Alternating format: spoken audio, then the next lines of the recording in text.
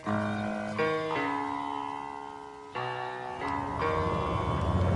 the right club. Be the right club today. Yes! Johnny, that's better than most. How about in? That is better than most. Better than most!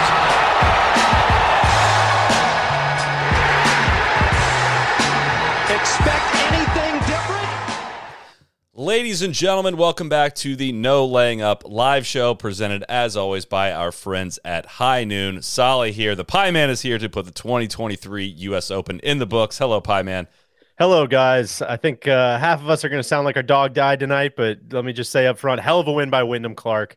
Unbelievable week. Can't wait to talk classiest. about it. The classiest one. First one. Let me be the first to congratulate Wyndham Clark on winning the U.S. Open. TC is here, a big Wyndham Clark stan.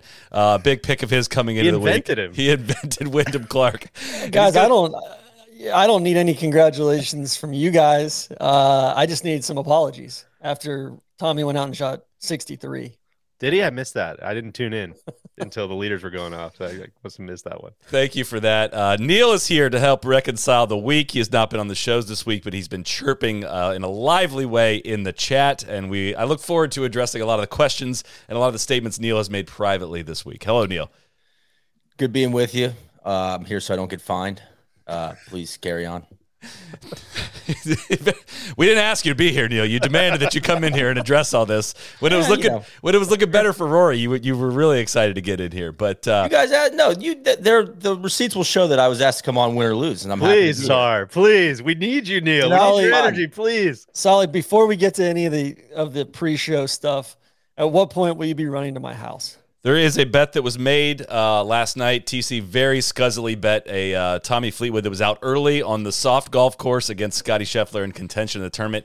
Hand up on me. I was foolish enough to take that bet. I should have known when Tommy was out of the tournament that he would then turn on the gas and then run through the finish beat Scotty line. by 7. And put up a Wikipedia top 10. That's on me. I should have known that. So to close top out 5, Solly. Top 5. All he does is top 5. Tommy Blumenthal. Love it. Stolen valor. I will be sprinting to TC's house, which is around the corner from me, to close out the show, which was what the bet was. He's going to have a soapbox to end the show with whatever he wants, and he gets to start it when I leave, and he finishes when I reach his house around the corner. So it will be a sprint off of... It will not be a down the leaderboard, because we do not want to diminish down the leaderboard and put it at the end of the show. Of course. So we will... I wish I'd have thought through the pizza and McFlurry and the high noons leading into this sprint post-midnight through my neighborhood, but we'll probably have my neighbors calling the police. But listen, a bet is a bet, and I will pay it on time. Summertime is here, which means the limited edition High Noon Pool Pack is back. It has peach, it has lime, 2 limited edition flavors, guava and kiwi, which happen to be my favorite. I would love to get them off the limited edition list. It's made for days by the pool, days on the green, days by the lakeside. Fill your cooler with the essentials, High Noon and ice, and get out with your friends and enjoy the sun. The High Noon Pool Pack is only available this summer, so get it while you can. Look for it on Drizzly or wherever you buy High Noon. I see them everywhere. You can find them anywhere. You don't have to look too hard for them. Sol, you know what? Your bring the pool pack year round is kind of like play the Ryder Cup every year. You know, sometimes it's good when it's limited edition. You know, it makes it hit that much harder. I don't know if High Noon has the rights to use Ryder Cup in their ad copy, so I'd like to point out that was editorialized. But you can to find it near you. Bob Morgan's last night. Probably in the clear. You can find it at highnoonspirits.com. It's of course made with real vodka, real juice, 100 calories, gluten-free, and no added sugar. You haven't wished me a happy Father's Day yet. Happy Father's Day, TC. You are my daddy. You win the bet. All right. I thank you, Dad, for everything you've done for me. Happy Father's Day. And Cody, too. I did wish them, all of you guys, that last night. So thank you very much for that as well. DJ, give me your takeaway from Wyndham. You're the best at setting the stage for what we just witnessed. Wyndham Clark wins the U.S. Open. How are you feeling right now? I feel devastated. I thought Rory played exceptional golf, despite what you might hear over the next 2.5 hours on this podcast. I thought he played great. I thought he missed a lot of putts that are kind of, statistically unlikely to go in. And, we would have wished they went in, but they didn't. I thought Wyndham Clark absolutely balled out today. TC, I don't know if he is a certified BDP in your eyes, but I thought he was so impressive yesterday. I was very worried that we might see exactly what we saw today, and that's why you build a 3-shot lead, man. He had a little wobble coming in, but it didn't matter. Absolutely stoned it on that long lag putt on 18. Kind of had to be like the most nervous putt of his life. Shout out to Zinger. And I was very, very impressed with Wyndham Clark. I liked LACC a lot more than everybody else. We can get into that. Just a full kind of a sensory blitzkrieg for me today. I was overwhelmed, man. It was a lot to take in, and I had a fucking blast watching it. TC, what's your reaction? Gosh, I'll push back a little bit on Rory playing great golf when he putted like absolute ass. I mean, he was hitting all sorts of greens. I'll give him that. Like he was hitting all the greens. So yeah. Except for the one that he missed on 14. And that's tough, TC. You're not going to hear defense from me there. Wyndham Clark chipped it extraordinarily well. I was blown away by that. I thought his lag putting, like the lag putt on 13, was exceptional. I thought he hit a couple clunkers down the stretch that should have been penalized more than they were. We can get to that. And then I thought Rick, I'd like to apologize to everybody for upgrading him back to BDR last night. He's thank now you, TC. back that's to big. That's really big. That's cool. I was going to ask for that, so thank you. That's very cool. Thank you, TC. And then I think overall LACC. I love the golf course. I think it's a great golf course. I've got some qualms with 18. That hasn't changed. But I think the fans and the broadcast, there was so much wrong with this event in general, but I don't think the golf course was one of those things. I'll join you on that, TC, and we can expound on that a little bit. But Neil, listen, we've got the reaction to Wyndham winning. You are the host, of course, of the perennial I don't even know what you call it, the quarterly almost block party that we have for Rory in hopes and anticipation of him winning a major championship. Where are your emotions at right now? Yeah, I mean, it's a get together that kind of comes about organically. Everybody's welcome, including you, chuckleheads. Organically, we're not put out a press release last we're not night. feeling good about it. I would say this though. I do want to give Wyndham Clark a shout out. Deej, I think you said it last night. I was kind of hoping, I think maybe all of us were hoping he's faking it. He's faking the confidence. He's trying to, like will it to happen, and it's not fake. And I think he deserves a ton of credit because he probably has to feel everybody, being like, oh, this guy's not for real. And he just doesn't care. And he and his caddy seemed like a really strong team. And that it was really impressive the way they held it together through the back nine. So, I'm not a very good sports fan. I don't have like a lot of teams that I ride for. When you see people getting in like all out brawls at NFL games, like don't care, wouldn't do it. But I find myself rooting very hard for Rory. Like I'm probably still sweating from how hard I was rooting, and that feels good to actually give a shit about something. And so I'm bummed out because I feel like I really wanted him to win. None of us expected him to win. I didn't pick him to win this week. Didn't think it was a good course fit, and it just would have been awesome. It would have like made me feel some things. So I'm very disappointed. I feel like he did play really well. He was number one in, greens and regulation. I think proximity to the hole could be better, but I thought he played a really good U.S. Open game plan. I thought he was very conservative. Other than 14, he pretty much missed in the right spot all day.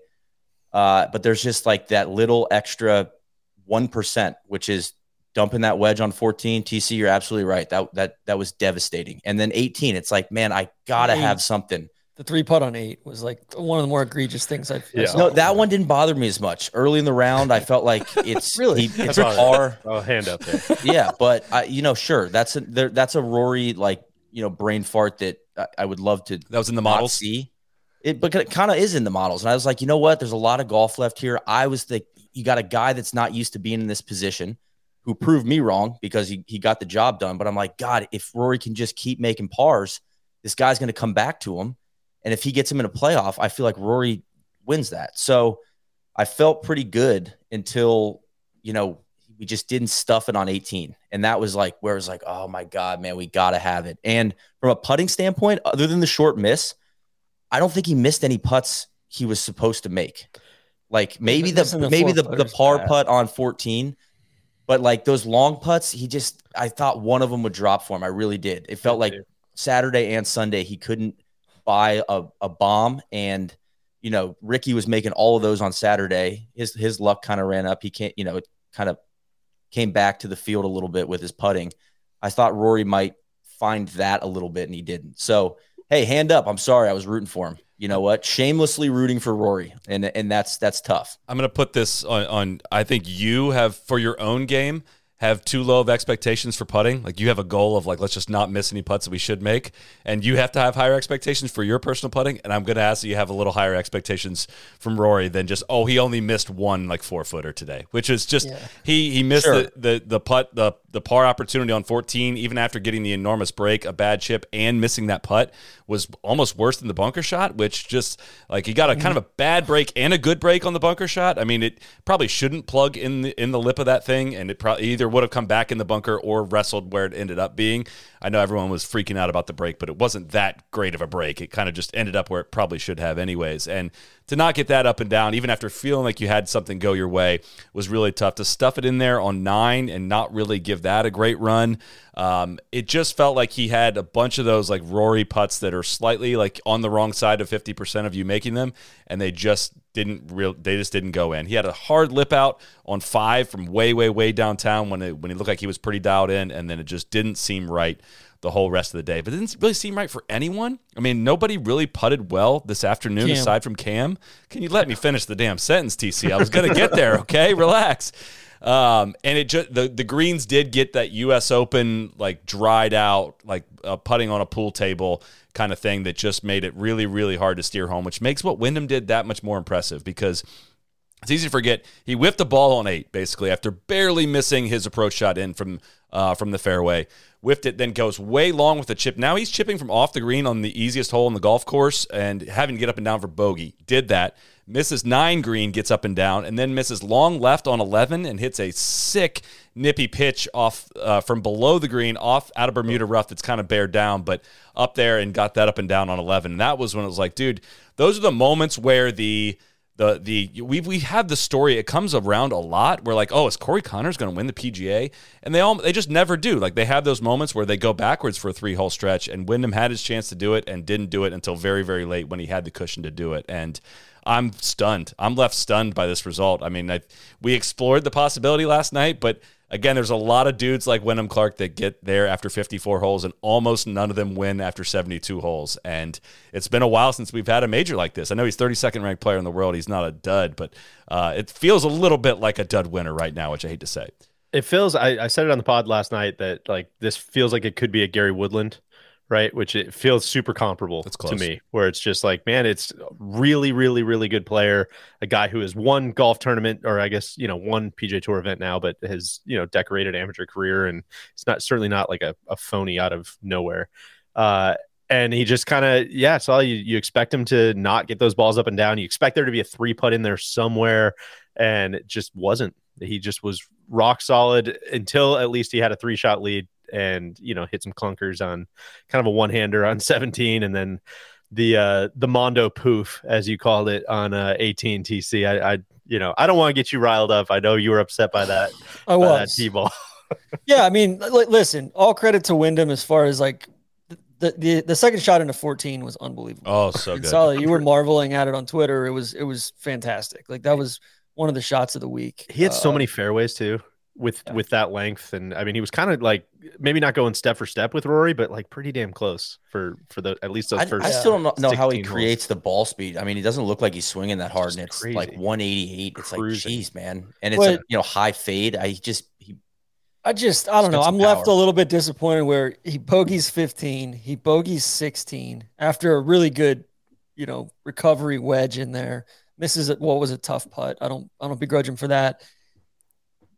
Pulls one on 17 that was a worse shot than where it ended up. Yeah. Hits a great chip, you know, but like wasn't really penalized for that, and then should have been off the fucking planet on 18. Before we get to 18, I'll just point out, like, there's a reason dudes mess around so much and practice rounds, chipping and putting to the different hole locations. Like that was a bad swing. 0% chance he knew that was a good place to play from, though, right? I mean, you don't miss there if it's totally dead. If that's below the green or an awful chip, you don't miss there. I'm not saying he was trying to hit it there, but that's marked in your book that that's an easy up and down from over there. And then there's just, I don't know, I guess with Rory, like it's like every little opportunity to place some pressure on him. Yeah. It just doesn't happen. Right. And it's not so much those bombs that he's not making, Neil. It's like those 15 to 20 footers. The one on 15's got to go and send a message back to 14 with Wyndham coming up to play that hole. That was the one where it was just kind of like, it's the long ones, he putted well. I felt like other than 8, like he had good weight on him and all that. It's the ones that they're not even really sniffing the hole, man. It sucks. I thought he burned the hole a lot, but early on, especially they didn't go in. Early on, even the putt on 18, it was like I thought that was good 5 feet out. I was like, oh my god, he made that. That was a long one. Like I'm feeling like the 15 and 20 footers, he didn't really give a chance. So I had the one on 12. It could have gone. The one on 15 could have gone. I think he didn't make it on 6. Is that right? Or no, he did. Missed it on 6. I mean, it's a fail. Listen, I'm not going to apologize for Rory. It's a failure. You didn't win, right? But I do think coming out of what we saw at Memorial, he's building something. I feel like he's been fighting his swing until Memorial. I felt like there was a bit of a found it moment off the tee, and his swing off the tee looks so good. It's so fun to watch him hit it. He drove it amazing this week. Yeah, like wedges are, it's still, there's some boneheaded shit that still happens, and that's frustrating. But I thought he put himself in a position to where if you run it in the, the data boys run it in the models, like Wyndham comes back to drops another stroke there.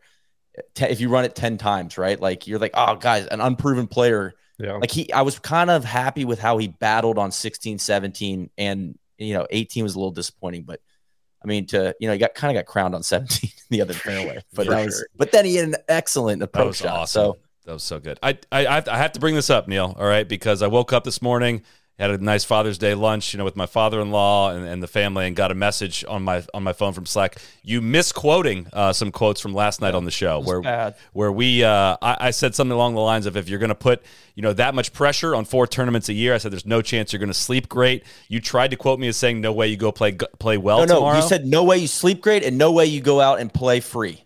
And fearless golf. Yeah. And it played fearless golf. And I thought that you guys spent way too much time last night talking about all the reasons Rory wasn't going to win. And you didn't break down that he played good golf yesterday.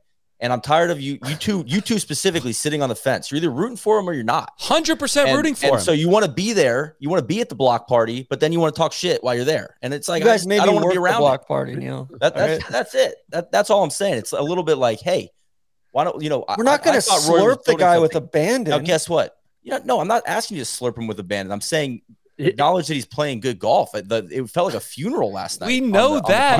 Here's what's funny to me, TC, looking at you specifically, is when we push back on the Fleetwood stuff. It's just what do you want me to do? What do you want me to not ride for my guy just because he hilariously makes mistakes every fucking time in the same way? What, you want me to just call that out? I'm not gonna do that. He's my fucking guy. No, but I'm not coming at you for. Did I come in a little hot? Yeah, but I'm listening. I'm watching the live show this morning with my coffee, on my leg, and I'm like, wait a second. This is like you guys had already I'm sorry. I still have some hope. I was like, I think he's going to get it done. I'm going to be there next major, and it's like it's just a little bit like, oh yeah, I mean Rory's not going to do it. It's like, well, then just move on. Just move on to the next topic. I think after 9 years, it's fair to put the onus on. Like, we've seen this movie. That's the point I was trying to make last night. It was like, man, he wants this really freaking badly. He talks about how much he wants it. Every year, a year goes by where he doesn't win one of these. It adds another layer of pressure that he's feeling in these moments. There's so much anticipation. All the things he's said and done over the last several years have led to, like, these are the only things that matter, which has just put himself into a corner where, like, dude, I pretty much was feeling last night that we were going to get another Old Course Sunday, and that's exactly what today felt like. He birdied the first hole, did not make another birdie after that, and it just felt like the Rory that we've seen in those final rounds for so long.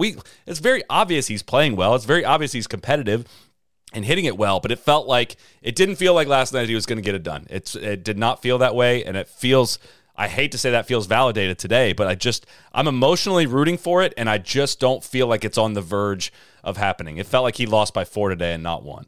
Neil, he didn't make a I guess birdie that's after my the argument would first be like, hole today. Charlie, congratulations, you both are right, and I hand up. You know what? You were 1,000% right. Didn't get it done. Looked like the old course. All that's right. But just don't say you're rooting for him emotionally, because you're not. That's what I'm getting at. It's like I'm sick. He's like my favorite player. How could I? It's like, I mean, it's just it's like when I expect the Reds to lose. They're my favorite team. It's just fence sitting. That's all. It's not fence sitting. It's fence sitting. That's Neil, what he made one birdie today. He birdied the first hole, and he made 16 pars and a bogey. And TC, it's a U.S. Open. Yeah, I think that's kind of the fucking point, right? Guys, we had a long afternoon. The grill got hot. We cooked up way too much food, and nobody really came through. Neil had me fucking grind. I'm still wearing my apron. He wouldn't let it. He just kept holding on hope, guys. It was the same thing. It's a little fresh. Andrews. And that's fine. You know what? You guys are right. I'll eat it. You guys can dance on my grave, but we're not dancing on your grave. That's totally fine. Came at us. Here's where I want to correct the record on the St. Andrews stuff. This was very different to me, at least. I feel similarly, but in that St. Andrews was there for the taking. Cam absolutely took it, stepped on Rory's face. Rory needed to bring a flamethrower that day and just was playing U.S. Open golf. This was a very different setup, and I think he was trying to hang around, trying to see what happened, and Wyndham Clark didn't come back. So I guess you could say he should have pressed it and he should have pushed it and whatever, but you saw Ricky pressing it down the stretch, and it just does, you missing horrible spots and you're not even close. He came up, he lost by 1. I didn't think it felt like he lost by 4. That's a personal opinion, but Wyndham did come back though. You bogeyed 15 and 16, right on command. And Roy just he didn't make a birdie for the last 17 holes. Yeah, no, I'm aware of that. I know. But he made 1 bogey in the last 17 holes as well. I think a lot of US Opens that gets it done. Listen, not today. We have a lot I just don't think this was that US Open though, either. Sure.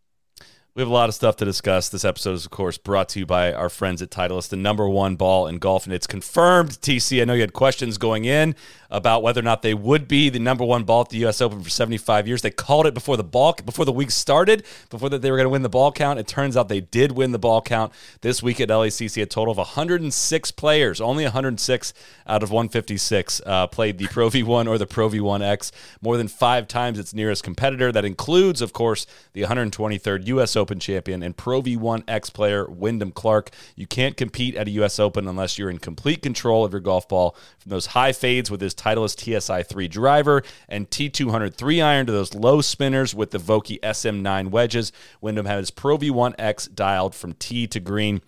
Again, we referenced this in the U.S. Open preview pod, but it's mind-blowing to see what Titleist does to ensure that the Pro V1 and the Pro V1X flies consistently. I did not understand. You see that word consistency a lot in a lot of commercials, and it took seeing it up close and personal to understand exactly what that means, to spin consistently and perform the way you expect it to when you execute a shot. I know your brain was working in overdrive when we were out there. Any takeaways specifically that you had on that front?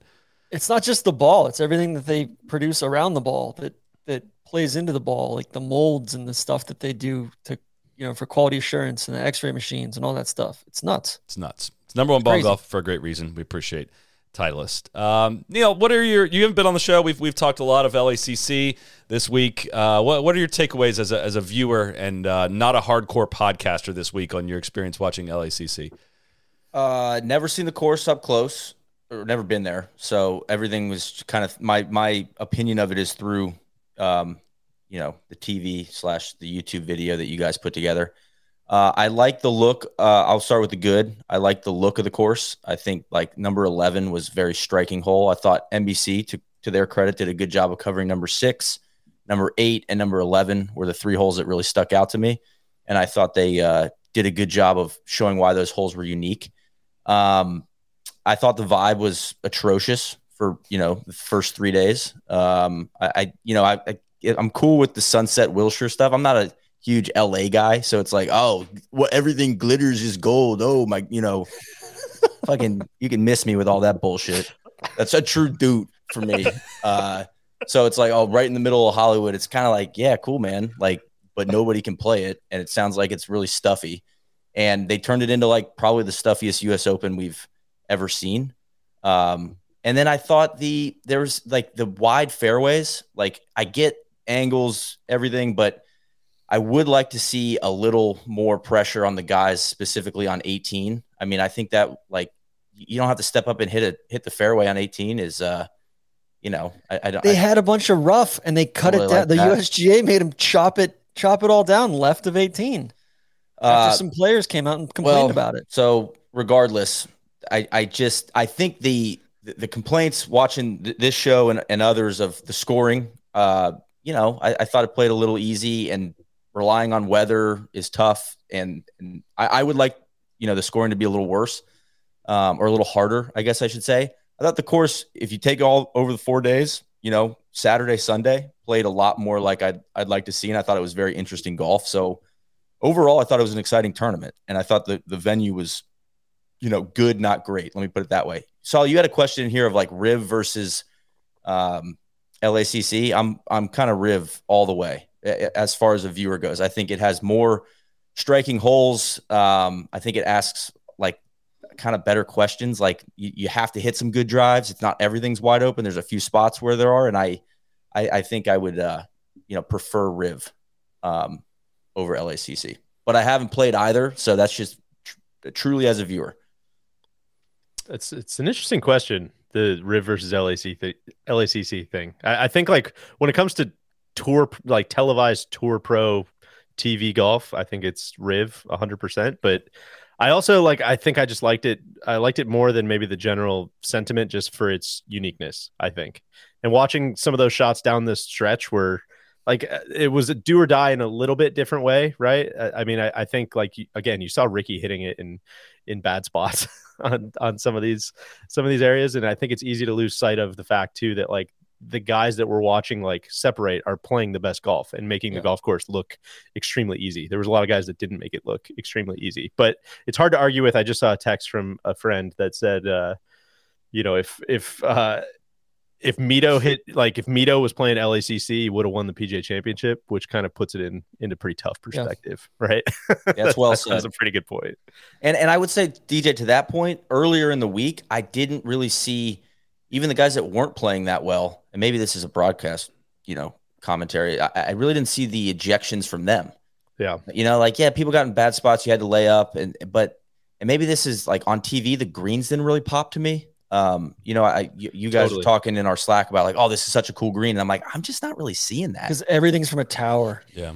So I'm not really getting a sense of like, oh, he's really boned over there on this side. I can't really see the slope there. And there's some other courses where they've taken, you know, majors where you're like, man, that looks like that's tough. Like, you know, they showed like Pinehurst too. You like roll, you know, the turtlebacks and stuff. It's a lot easier as a viewer to understand when somebody is, you know, in the bone zone. They showed like one Wyndham shot yesterday, I think, like one putt at ground level, and it was just like, holy shit, is that the same golf course?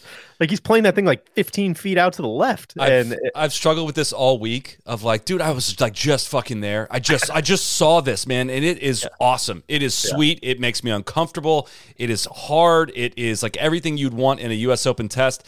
And I watch on TV and I'm just kind of like, yeah, I kind of see where people are coming from on this. Like, if you only experienced it through watching it, like 99.9% of people only experience, unless you're a member of the club, only experience it through watching it on television. And like everything gets flattened from the views they use. They're in commercials so much you don't even understand the flow of it all working. And like, it's a bunch of things that probably, like, I think the golf course is great. I think it's a golf course worthy of hosting the US Open Championship, a golf course that is worthy of it. Yet when you add in the vibe, atmosphere, some of the stuff that's gone on with tickets, some of the stuff that's gone on with the club in general, like, do I think that this is like a home run winner US Open host? I'd probably say no at the end of it all. I mean, if we're talking about like wanting the golf courses of the US Open to be somewhat representative of what golf is like in the United States or aspires to be, it's pretty hard to say like the club that's, you know, in the middle of LA getting the enormous tax break and like hogging up and hoarding all the tickets and profiting from this thing in a big way, and also like not showing up vibe wise for the national championship, probably like not the right like messaging overall. So again, like I think the golf course is totally worthy. I think the criticisms of it being too easy, probably unfair. There's some elements of it that 15 didn't really come alive. 18 just didn't come alive. Like I thought that fairway being wide would have played really well with the proper amount of firmness, and like it actually, the paths to the hole locations actually being driven by where you drove it. and it just didn't end up playing at that level. And maybe LACC doesn't have enough wind and enough conditions to justify this, but it was just like, dude, those flags just did not fucking blow for like 4 days. And 5 more mile an hour of constant wind would have made an enormous difference in how it all played. And I don't know. It kind of ended on a sour note overall of a week that I still was really excited for. Also, last thing, just like kind of sour about like the modern state of the game, and like watching and seeing that in person and watching pros make it look kind of silly at times is just like a bummer. Like, it really was jarring. It can kind of go both ways, because it's crazy that they're able to pull off. It's crazy that they have to stretch it to the lengths that they have to stretch it to. But also, if you're paying attention to the numbers on the screen as they're hitting the shots, like the shot that Rory hit into 11 today was just like, dude, that's like 300 yards. And he's just making it look like child's play. Like, this is fucking insane. 7 was the same way. I mean, a lot of those, like even like the really long irons into 16, 17, 18 are like, man, these are really freaking hard shots, and it's hard to make them look hard on TV when you don't have what I would assume we'll have at Pinehurst, what we've had at Shinnecock in the past, which is like the hit the green, ball looks like it's done rolling, and then it just keeps rolling and keeps rolling and keeps rolling and keeps rolling, and like that's what changes everybody's mind. And we had 2 of those this week. Yeah, right? I did not see that, DJ. Where it was like totally, there was a couple spots like you brought up. I think it was 8 where Wyndham barely missed left. Yeah. And he was boned, but like there weren't a lot of times when he hit the green and barely missed and he was boned. Like he didn't get rejected from these greens. And that was, I felt like that was missing if you're going to give people a break off the tee. He also was boned in a few spots and just hit like ridiculous shots. Yeah. His wedge work won him this tournament. Like, off of today. Like, what was that? 11. Like that was insane. I mean, there was some that was like, yeah, man, like you won that tournament there. I think overall from an LACC perspective, I'm trying to separate out the golf course and all the extraneous shit around it. Like NBC was god awful. They're incapable of doing anything that's not from a tower. The audio was fucking terrible all week. The plane buzzing, like they made no adjustments to that. It was their plane, I guess, which is even more incredible to me.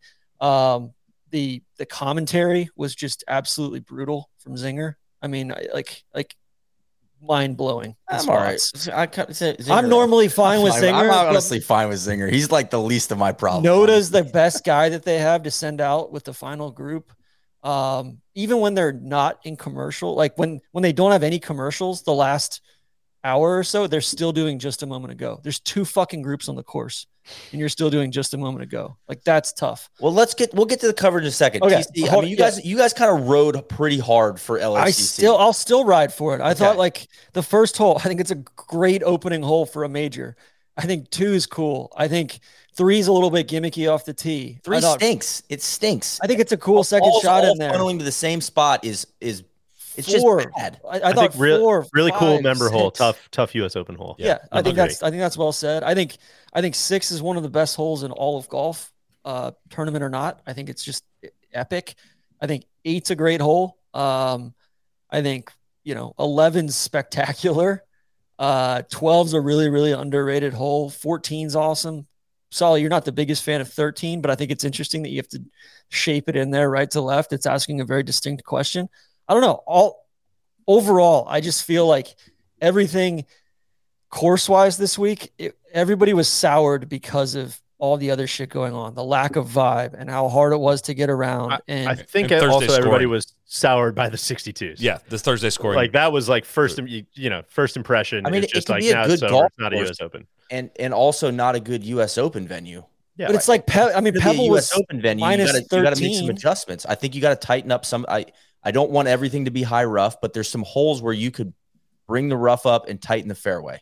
It doesn't have to be wide off every tee box. I don't. That's where I was like, I didn't feel like there was much of a challenge off the tee anywhere on this golf course, and that doesn't feel like a complete test to me. The biggest thing for me, just that soured it for me, was Joel Beal reported this morning, and I'd heard this previously, that the membership at LACC tried to buy up every single ticket. So this is basically a private event.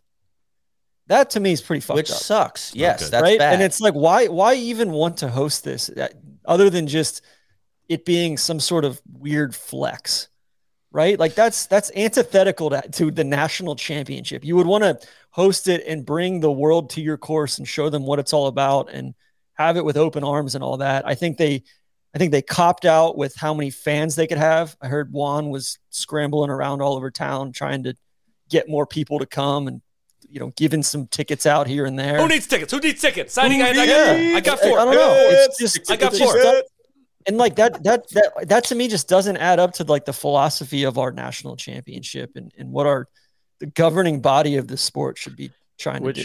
Which we've talked about this ad nauseum all week, but I think it bears repeating on the Sunday show here is like, there's, I think, a disconnect between Bodenhammer. I don't know really where Mike Juan stands. I know he's still pretty early in his tenure, but like the people at the USGA, I think have moved past we are thick. I should say most like the setup people at the USGA have moved past like we are thick, rough. We are golf's toughest test. We are all this bullshit because I think they've almost like waved the white flag on technology and all of that stuff just to say like, this is artificial. We can keep it at even if you want, but like, that's not going to be a proper test. So I think like there's a disconnect between how those people are like trying to set up the golf course and how the US Open is thought of by most people and still like build a lot of the time in the USGA ads and all of those things. Right. Because like, do I think this was like a really, really, really good test of golf that identified the best player and all of those things? Like, yeah, hell yeah. I thought it was way different than a week-to-week PGA Tour event. I thought it felt like a major.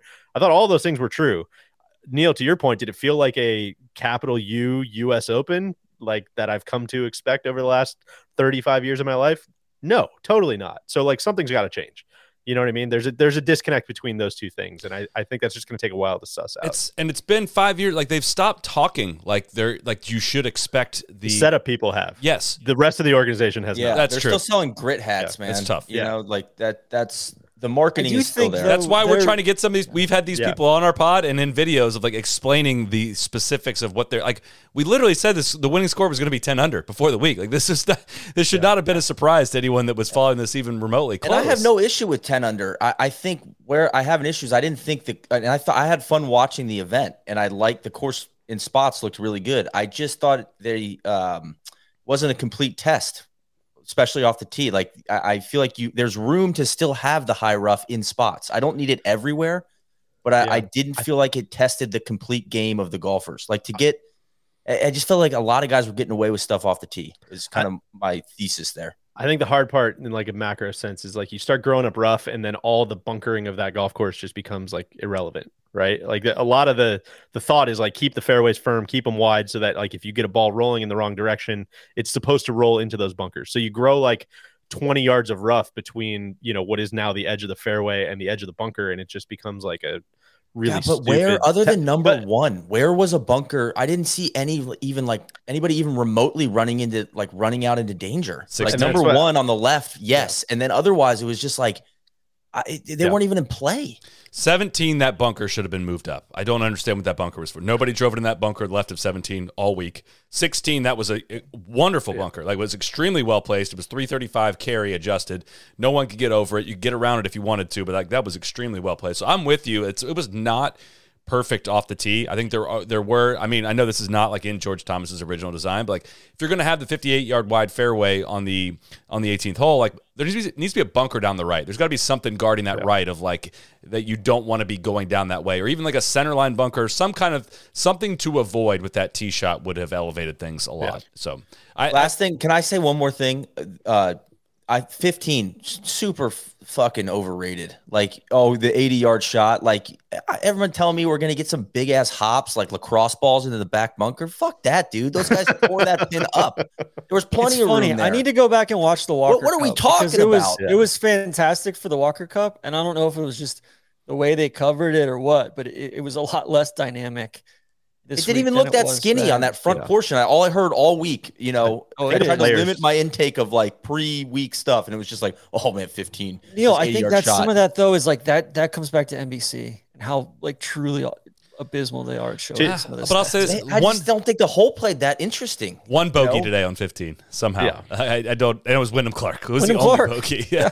Five doubles all week, even when the mules were in the field and the qualifiers were in the field. So a little bit of like, is 15 like without all the hype? Is 15 a bad hole? Yeah, maybe it's just average. Like it's again, man. Like the players in this field are like too freaking good. We like just members for hype, and it's like it didn't live up to the hype at all. Yeah, I totally agree. Let's agree. bring in KVV. Let's do that. Kevin Van Valkenburg, our resident journalist, has been on site all week. We have not talked to him today much at all. We have no idea what he saw. We have no idea what he's getting ready to tell us. But what's your reaction to everything that's just unfolded, Kevin? Look, I think you can feel happy for Wyndham Clark. I think he played pretty darn well. You got to give it to him. You do have to give it to him. He did just win the U.S. Open. Seems like a nice fella. Had some great sort of quotes. He was talking. I watched him on the range this morning. Well, I guess it was this afternoon, but he was the last guy off the range, and he was sitting there with his psychology coach, who's also Max's sort of psychology coach, and she was telling him, every time you hear a cheer for Ricky today, remember your goals and get cocky.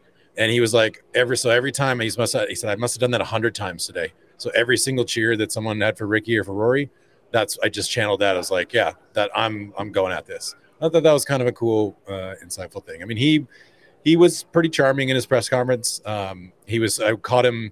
He and Ricky Fowler were sort of crossing paths one last time as he was going into his presser and Ricky was leaving his, and he said to Ricky, "Hey man, like next year this is yours." And Ricky was like, "Hey man, that's cool, but like, how does it feel for you?"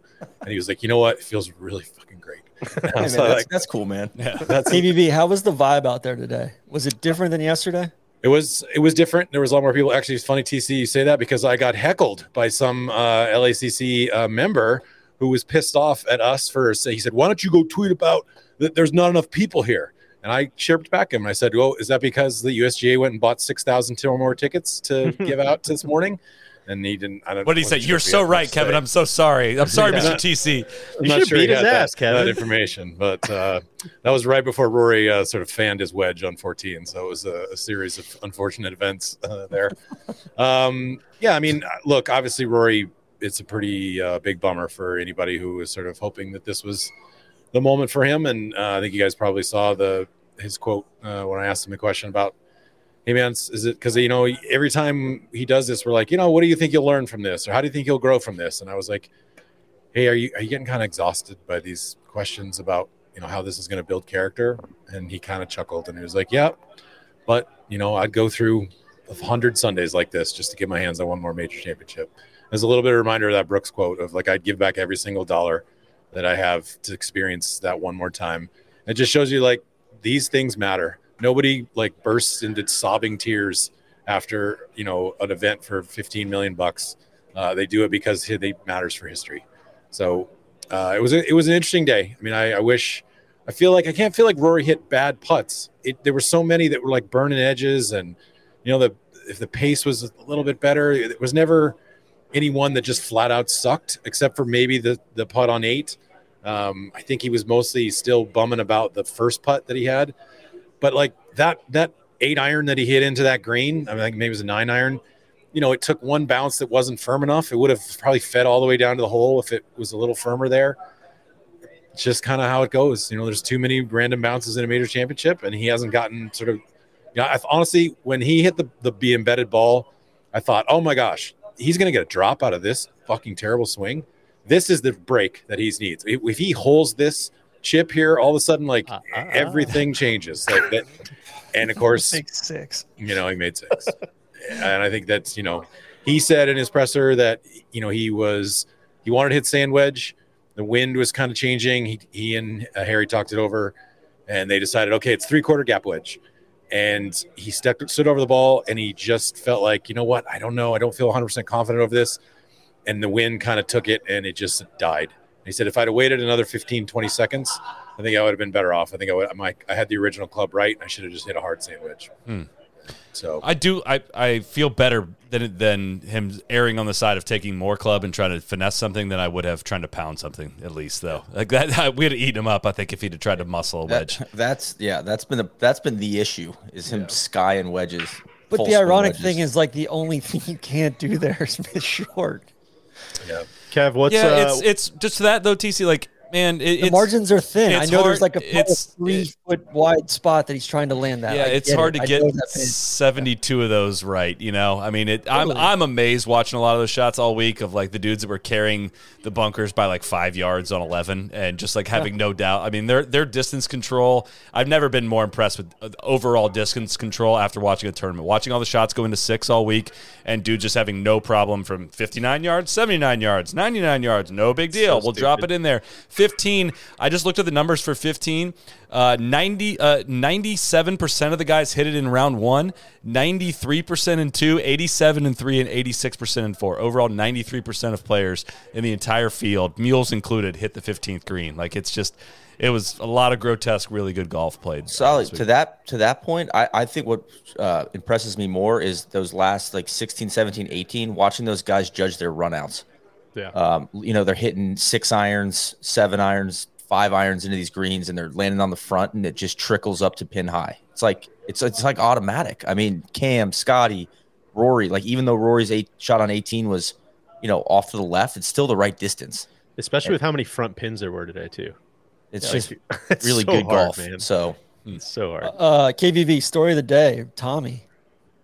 Yeah, clearly. Was that were people just a buzz? Just buzzing, yeah. It was clearly. I mean, there was tears in their eyes when he was about to make that putt and then missed it on 18. That was a good putt, TC. Did we get a reaction from you on that one?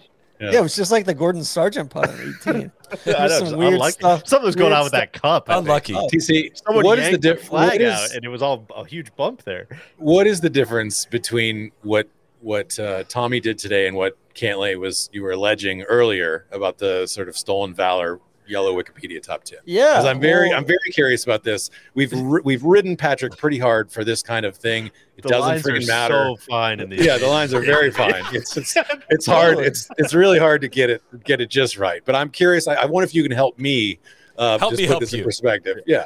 Yeah, I mean, I think first of all, it was a top 5.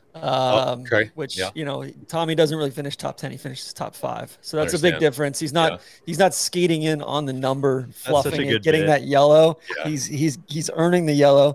Do you think he was under any pressure today? Do you think? I think he made the cut on the number and ended up finishing T5. Yeah. Meanwhile, Cantlay didn't even miss T10 by a shot. Okay. Tommy's contended in majors before. Cantlay hasn't. So that's a big difference. Tommy doesn't need to fluff his resume. Cantlay does. What's the difference between Tommy's putt on 18 and Rory's on 8? Rory's a Hall of Famer. And Tommy's not. Oh, my God. That's a big admission news. There's news here. Bang-a-lang! Got him. Especially with all the Masters that's Tommy's won. Do you think Tommy and Finau got up this morning and were like, we're in this, so we can just shoot 56, 55, somewhere in there? Are we talking Milton Finau? Listen, you got to explain this. Are we talking about like Milton Friedman, like the economics guy? No, we're talking about Milton. Tony's actual name is Milton. Really? Yeah. Or his middle name? Milton it's his first name. Milton Pua Tony Finau is his name. Oh my God! I thought this was some like deep economics joke or something. Tony, Tron just started referring to him exclusively as Milton in our Slack. Oh yeah, what fucking Milton shoot today?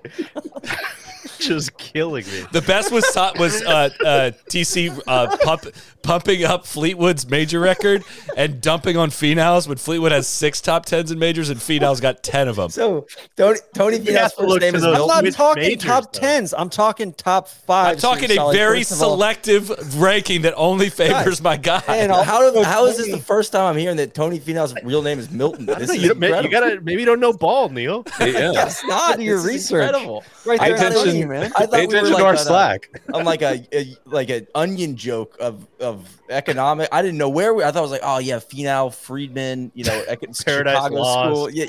Yeah, John Milton. It's incredible. Paradise Lost. Also, Tony's 2 years older. Like we don't know what Tommy's going to do over the next. Okay. 12. This 18, is your fault. Months. This is your fault, KV. I need some editorial guidance about how I should view these things when I'm out here on the ground, and it's important to have. I appreciate your first person reporting that. You're welcome. People had tears in their eyes. That's cool. How did Milton play? Kev, what was the what's the lasting scene? I know you're a big scene guy, scene kid. 4 on the floor in the Goldman Sachs. I thought it was pretty cool that, Wyndham's sobbing on the green. I mean, he talked a lot about his mom and how much she meant to him. If you didn't hear us last night talking about, or didn't read my piece this morning, she died of breast cancer when he was at Oklahoma State, and he really struggled with a lot of stuff since he talked about like being in his car some days and just like beating the shit out of his car and being so angry about. He said, he had a great quote. He's like, "Why can't I be as good as my peers? Like, why can't I do the things that they can?" And so, he was looking up and thinking about his mom in that moment and how, he had lost her. He had been through a hell of a lot of stuff, and he'd almost quit golf twice, and he sort of stuck with it. He said it used to like really burn him a lot. He burned him up when people say, "Man, you have such a good swing," because inside he would be thinking like, "Okay, cool, but why can't I get the ball to go where I want?" And I thought that was kind of interesting too. I mean, it's hard to play really great golf. And man, that 3-wood into 14 that he hit, that was the shot of the tournament to me. To just have that moment, Rory's on tilt and he just ropes that 3-wood in there and makes an easy birdie to go up 3. That was the difference to me, because I will say, I think you got heard when I came on, I heard you guys talking a little bit about 18 is pretty toothless. I mean, he hit a really bad drive on 18. Like, and bad. It was the worst. It was like Phil basically at Winged Foot. Like, it floated way, way right. Phil's going left, whatever. But a big slice, and of course, it's still in the fairway. And I think that was sort of I was like, oh man, like how could you get the crowd when that ball was in the air? Usually, the crowd can't track the ball, but it was so bad the crowd was like, ooh, while the ball was in the air. It was crazy. That was tough. It was one of the worst. Like, it should have spun off the planet. It should be in orbit right now. Yeah. So it was the 10th hardest hole all week, the 18th hole, which I think can, if you already have a little bit of an identity crisis amongst like casual fans of your course not being difficult, like a rather benign finishing hole is a tough dessert platter on top of that menu that you've laid out, I guess. So shout out to TC. Look, I mean, Wyndham might go on to be like a really great player. So I don't know that this is like a fluky thing. I mean, he hits it so freaking far. Probably should be on the Ryder Cup team now. I mean, imagine putting him with somebody else who hits it really far or who hits it short, and just kind of letting them say, all right, you go out and attack, putting him in alternate shot. I mean, he's good at everything. He got up and down from so many interesting places today. I thought for sure when he fanned it left of 11, I was like, here we go. This is where it's going to come apart. And he hit, not a great shot on 13. He, muscles that out of there. Not a great shot on 15, not a great shot on 16, not a great shot on 17, but he just kept scraping it around. And that was the difference between like, guys who blow it in the end of these things and guys who don't, is that he just wasn't going to let that lead go. I think if it had gotten tied, he would have freaked out and Rory would have, maybe closed. It was also, not only did he get up and down from those spots, I felt like his wedge made it so that he didn't hardly put any pressure on his putter. Like the one place he did on 15, he missed that putt. But most of them were just so inside the comfy zone. It was just like almost like for me rooting for Rory, it's just demoralizing. You're like, man, there's not even a chance here that he's gonna massive up and down on 8 too. We didn't even talk about 8 and 9. I mean, 8 and 9 is probably the turning point of I asked him, can you take us specifically through what happened on 8? And he was like, yeah, I mean, my mind was working so fast, and he was like, the next shot that I hit after I whiffed it, I didn't even know where it went. I was like, I have no idea where it is. And my caddy had to show me and he was like, I just told myself to calm down, slow down. The caddy was like, let's just get up and down here. Let's make a bogey. And then he goes and dumps it in the bunker on 9 and has the sort of wherewithal to chip it away from the hole, let it take the slope and makes that putt. That blew Zinger's mind. God, no, Zinger backed himself into a corner on that one. He's like, oh, that's not going. There's no way you get 10 feet. And there's like, that's not going to take the hill. It's not going to get all the way down there. Damn it! Which like, I gotta, 0 for 3. Say what you want about Zinger. It's kind of fun almost to having a voice of the fan in like real time. That's exactly where I'm at with Zinger. It's like, yeah, man, you know what? That's probably what I would come say. Down? No way. Oh, damn! Not really adding that much. This shit out. This is coming down. It's coming all the way down. What did he say about the plane? The plane earlier. That could be one of those extraterrestrial videos. Or something, or like you can turn that into an alien film. How big were the gas tanks on that plane? I mean, KVV, is the plane loud in person? A little bit at times when it's over the hole that you're on. You can definitely. It's like I think Cody was speaking to its last night. Like I think it's honestly louder on TV though than it is on person. That's cool. One last thing for Wyndham Clark that we haven't mentioned yet. The shot on 4 today was that was big boy stuff. A high cut, I don't know what it was, 4-iron, 5-iron, whatever it was, that back pin that no one was getting it after all day. That had to be closest to the day, right? I mean, it was such a good shot. It was so proper, and I just that's going to be a ringing shot in my ears. I think I'm still that and the sound of Rory's 4-iron on 11 are like a couple of the shots that I'll remember the most from today. Yeah. Really good. I mean, I thought the chip on 6 as well from that deep rough, short right of the green there. That was a really strong shot as well. KVV, did you follow Rory all day? Did you kind of bounce back and forth? What was your strategy? I was hauling ass back and forth between the two. I mean, there was a couple, luckily you could kind of follow both. So I started out with Rory and then would drop back and then run forward and drop back and run forward. So I was working hard. I hope I burned a few pounds off today.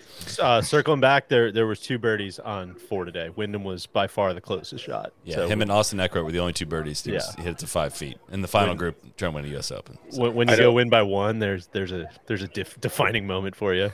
And also Rory's 4-footer on 8 to lose by 1. Fuck me. I don't know if you guys have brought this up yet, but when Rory was waiting to go into scoring, he sort of leaned over to Sean, his manager, and said, St. Andrews all over again.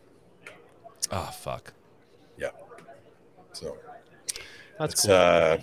Definitely he felt the sting of just not being able to putt well enough. I think the phrase he used in the presser was, I didn't play poorly, but I didn't do enough. Which, going back to what we were talking about last night, if that's his first reaction coming off the green of a major championship, you can't tell me the scar tissue isn't getting to an uncomfortable level, right? I mean, if he's going straight back to the most recent of his heartbreaks, and that had to cross his mind midday, right? This is saying it. That's not the go fuck everyone. I'm Rory fucking McIlroy. I'm going to win this thing attitude. That's that's wishful. That's wishful Rory. That's the one that's been hard to watch in majors. I felt like last couple years, you gotta do something to get over the hump, right? Yeah, the last 2 years have been way better than the just another guy like Rory in majors that we saw for a couple years there, and it is worth acknowledging that he is way closer, and I feel better about his chances going forward after the last couple years, but. He's going to have a lot of the same expectations at Liverpool, a place he's won, and then he's going to know, then it's 10 years going into the next year if you haven't won one, and that's wild to think this. This podcast exists last time he won a major. I think it started in 2014, right? Yeah, it's tough. It's also just I don't know. It's kind of cheesy, but it's also part of the reason why it's the best that there's only 4 a year, right? It's man, what a mind fuck. It's just I don't know. I think it's he just needs so tough too. Where it's I feel like he's a better golfer than he was 2 years ago. I feel like he's a better golfer than he was 4 years ago. He's playing better golf tee to green. I feel like he has a better command of his swing and course management and all that. It's just he hit it so good today. I mean, he was really good with driver. I mean, he missed one time on 16, I think. I can't. I'm struggling to remember another drive that he hit that wasn't great. It's also just funny thinking of the echo of what you said about Wyndham Clark too, KVV, where it's him walking off the golf course and people talking about man, your swing's so good. It's Rory, you're playing so great, man. Yeah, I fucking know, dude. I know. Don't care. Just kind of missing one thing still. It's hard. We have such high standards for Rory, right? And he deserves to have criticism, high standards for good reason. But everybody else sort of showed up small in this tournament. All the other Scotty was awful today. Rahm was nowhere to be found. Your boy Tony Tony and Tommy weren't even in contention of this. All right. So Rory's the one dude other than Wyndham who delivered something above average every single round. And yet it's the disappointment is huge. I mean, it shows, I think I wrote this line today, the gulf between first and second is emotionally immeasurable. Because second is so fucking good in the U.S. Open. 9 under in this course this week was really good, and it wasn't even close to being good enough. And that's what's heartbreaking for him, I'm sure.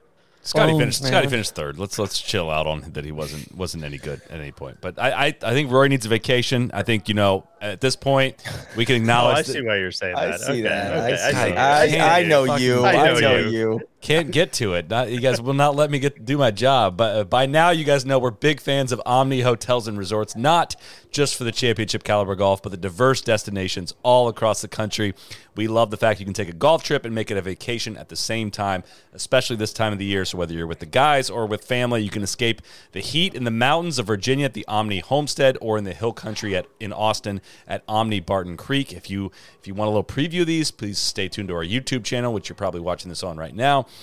We will have some special film room episodes on these locations. Omni Hotels and Resorts delivers the best modern golf experience from corner to coast, 12 diverse golf destinations with 27 iconic courses and multiple cool short courses. Go to omnihotels.com/NLU and find your golf summer retreat. Also, Omni Frisco, the Fields Ranch Golf Course in Frisco, where we're having the NIT, is a fantastic destination, and we can't wait to get that captured on video for you guys as well. So, KBV question: Did Ricky see old man Marley with the shovel again or something, and he got afraid again? He just did not have it today. There was nothing that was great from him. I'm struggling to remember a great Ricky shot throughout the day, and it just nothing is done. Maybe hit a good wedge into 14, made birdie there, but by then it was sort of irrelevant. I don't know. I mean, I really thought that if it was, if it wasn't severely hard, that Ricky was going to be able to win it, and he just wasn't ever. You could sort of feel it slowly coming undone by the third green. The leading the field in birdies and bogeys, kind of summed it up for me. I was like, we were focusing all on the birdies, we weren't really focused on the bogeys, and the putter just, he was kind of unconscious with it for 3 days. You look back, everything becomes clear to me after the fact. You're like, well, I don't think you can keep that pace up.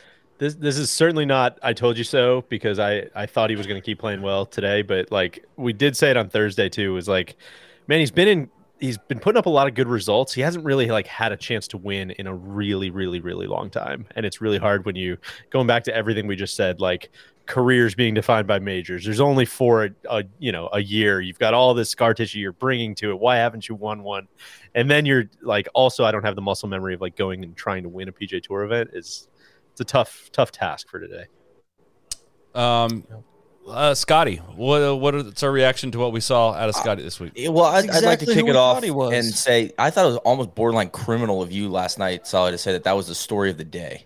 His bogey birdie finish yesterday was the story of the day. I thought that was like. Well, I thought he was still going to win. I thought that was a trash take, and I would ask for an apology to everybody. I thought he was still going to win. I will not apologize for that at all. I think that was an enormous story. We knew he didn't have it, and I'm so fucking sick of Hicks and Zinger trying to tell me to find a new slant that his putting isn't a problem. I mean, every chance they get, it's like when Todd Lewis was trying to say like when Bryson and his caddy broke up, it was mutual. It's like, get out of here with this garbage, guys. Oh yeah, they're trying to make it a narrative out there. Yeah, no, we asked him. He said it's not an issue. And then he's just booting everything on the low side. It's fucking garbage, man. Sorry, I'm sorry. Before we go any farther, we need to talk about the TIO relief on 7. Yes, we do. That was egregious. That's the biggest story of the day for you when it comes to Scotty? It was up there. Is that the biggest one? But I thought that was bullshit. So I'm cool to talk about it. That was fucking egregious. Like a wire hanging across. Yeah. Those little TV radio towers or whatever, they are sort of in the way, but he was totally effed there. Like he wouldn't even had a backswing, and he hit such a bad ball off that tee. I could not believe when I saw the rules visuals going. I was like, this is just classic Scotty to be able to get to do this. I mean, at least he didn't make the par putt. I don't know how he got spin on that ball coming out of that bark or whatever they hit it out of. Listen, it was a shot link because he got tower. To place it. It was a shot link tower. The data guys love him, and the data towers love him. Like the data boy, all the data loves Scotty Scheffler. I feel like the spirit of the game died a little bit today. The spirit of the rules. Wow. Between that with Scotty, between what did I ask? Wyndham's Can we talk Scotty? Caddy between Wyndham's caddy lining him up on every putt. That was tough. Bad. Egregious, and between Wyndham mashing his lie down behind the ball. Were you good with Rory's embedded ball? Was that okay? Different occasions. Taking the fingers into the earth, I get a little uneasy with the proctology exam on the rough. Props to Scotty for finding Rory's ball. I do not think that Rory would have found it if Scotty hadn't been like, I think it's right here. Really? Yeah, it was. I mean, they were starting to get nervous about like where they were like feeling in the grass because they could not figure out where it actually had landed. No one could understand it. And Scotty, they were both in the bunker, and Scotty like started like poking his finger around. I was like, I think it's right here. So there's some spirit. We'll give Scotty the credit for that. That's okay. So Scotty related. Solly, I'm going to pose you this question. Why did you think he was going to win? Like, we know he's putting horribly. Like, what he putted well this week. He putted pretty well overall for the week, right? He was hitting the ball so freaking well that it felt like if he delivered the putting week that he did, I thought he was going to win. He actually didn't hit the ball as well as we're used to with Scotty because he finished third in ball striking this week. That's how good he's been hitting it. Is like he literally finishes first like every week in ball striking and putts so badly that he still finishes in the top 5. So it's like if he gains on the greens this week, I thought he was going to win, and it kind of took him a little while to get going a little bit with the ball. He didn't drive it great the first couple of days, and it just felt like at some point he was going to go on a run. He was going to get hot at least a little bit, and it never really fully materialized. He putted poorly today. We needed, just a couple more of those 15-footers to go at some point, and it never happened. But his floor is just like nobody felt like Scotty played well this week. It did not. There's no highlight memories. There's no like feeling of. I mean, obviously the highlight of 17 on Saturday, like the freakish hole out from the fairway. That was after an exasperating stretch of not being able to get the ball in the hole, and it's just like his floor is so wildly high right now that. It's his 9th top 10 in his last 11 majors. Like, it's been a freakish run in golf's hardest events, and I felt like he was somehow under-talked about coming into this week. And C game finished third and third 3 shots out of the lead. I'll pose you another next topic. I'll pose you another question, Solly. Is Scotty the new Bowie? Many people are asking. The bobber. He's the freaking bobber. Oh, that's right. Sorry. No, sorry, I keep trying to make bobber happen. But yeah, no, someone said that to me. Somebody was saying. He's the strike indicator. I think that's fair. I think John kind of, been a non-factor in the last 2 majors after many people were saying he might win the Grand Slam is at least something worth acknowledging. But he also finished T10 this week. Back door. It was. But listen, it all, you're just quoted Scotty's, last 11 majors, like all the shit gets rolled up into those kinds of stats. So I'm reading it into the record. I mean, the last 2 U.S. Opens, Scotty's been beaten by a total of 3 people. Shout out to Cal Porter's favorite stat, but like that's sick to do that and not win either one of them. Like that's tough. Them to be the breaks sometimes, but that's tough. Sure.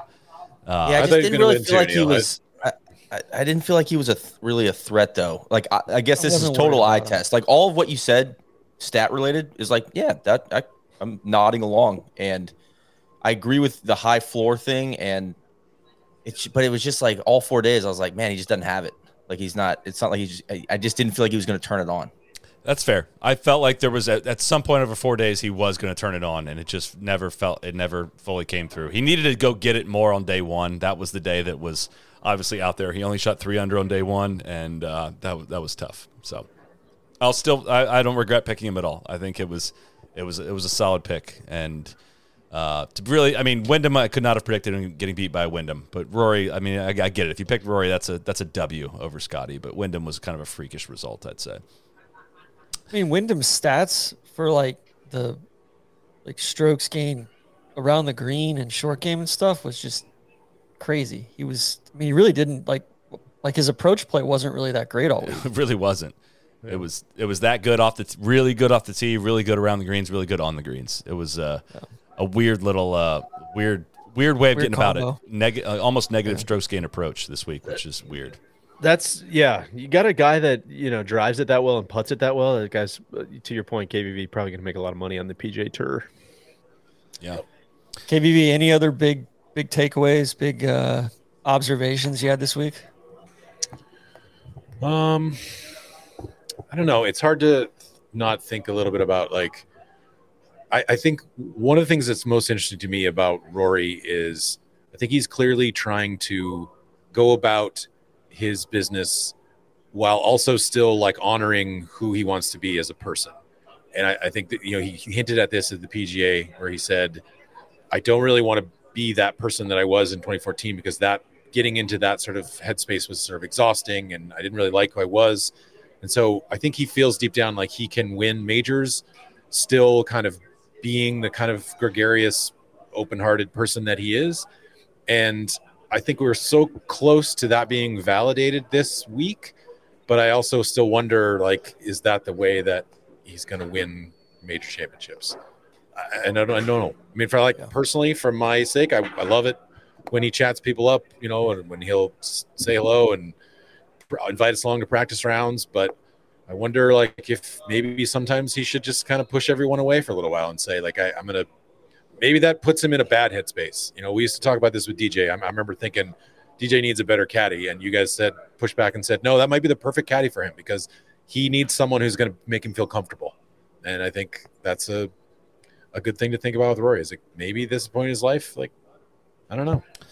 I honestly feel like, man, it's just at this point, it's the weight of that blanket just gets heavier each major that goes by, right? It's just like, dude, how can it have been this long? Well, now how can it have been this long? Like, I've played some pretty freaking good golf in majors for quite some time. I've had, great runs near the end. I've had great chances and had bad runs near the end. How long can this happen? And just, again, I go back to, like, the more this happens, the more he's just going to think about it. And the pressure just continues to mount, and the Sundays just tend to look like that when he's really close. And that moment when you're waiting for that putt to go in, just like never seems to come. And I think to that point too, like, I know this wasn't his week necessarily, but like if Brooks wins, it's now 5-4. It's worth shouting out at every turn, right? Yeah. Is like we've always talked about Rory as being the guy because he had 4 and nobody else did, and now Brooks has 5. And if Brooks gets to 6, it gets even louder. If Brooks gets to 7, it gets even louder, right? And that, I don't know, it feels pretty possible to me. It should be really loud for Liverpool. I mean, his last 6-7 majors, I mean, he missed the cut this year at the Masters, obviously, which was, he shortly withdrew from the Heritage week after that, and it just seemed like he was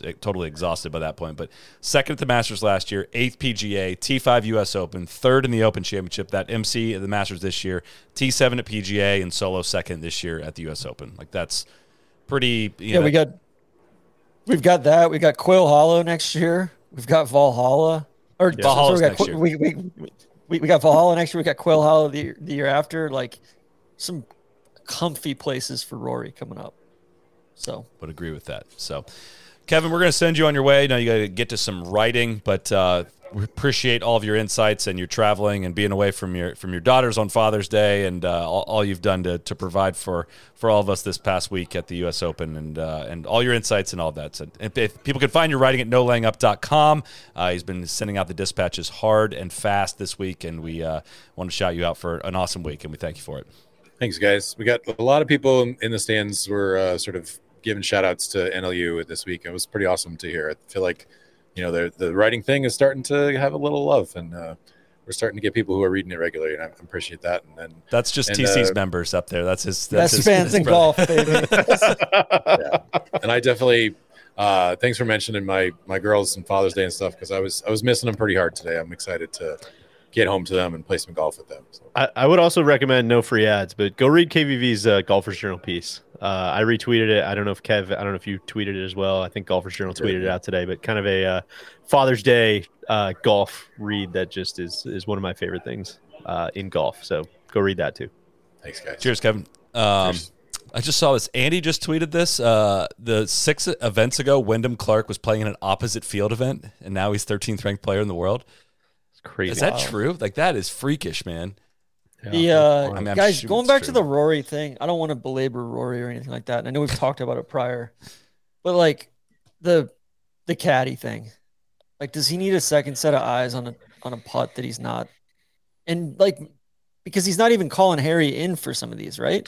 I was thinking about that today. I wish I had a better understanding, and I just need to get to more tournaments and like actually watch it. And it would have been a good thing to ask KVV while he was here, but I don't know how much they're interacting during, like, I was thinking about that with some of the shots he was hitting and some of the clubs he's pulling and places he's, playing to and sides of the greens and all that stuff. Like, I don't know how much they're, Solly, do you have a feel for that just by watching? Like, how much are they actually going back and forth, and how much is it him kind of doing his thing? The last I talked to him was truly when he went with Harry. I remember talking to him about this in 2017, like Harry's first or second event on the bag at Firestone in Akron. That was summer of 17.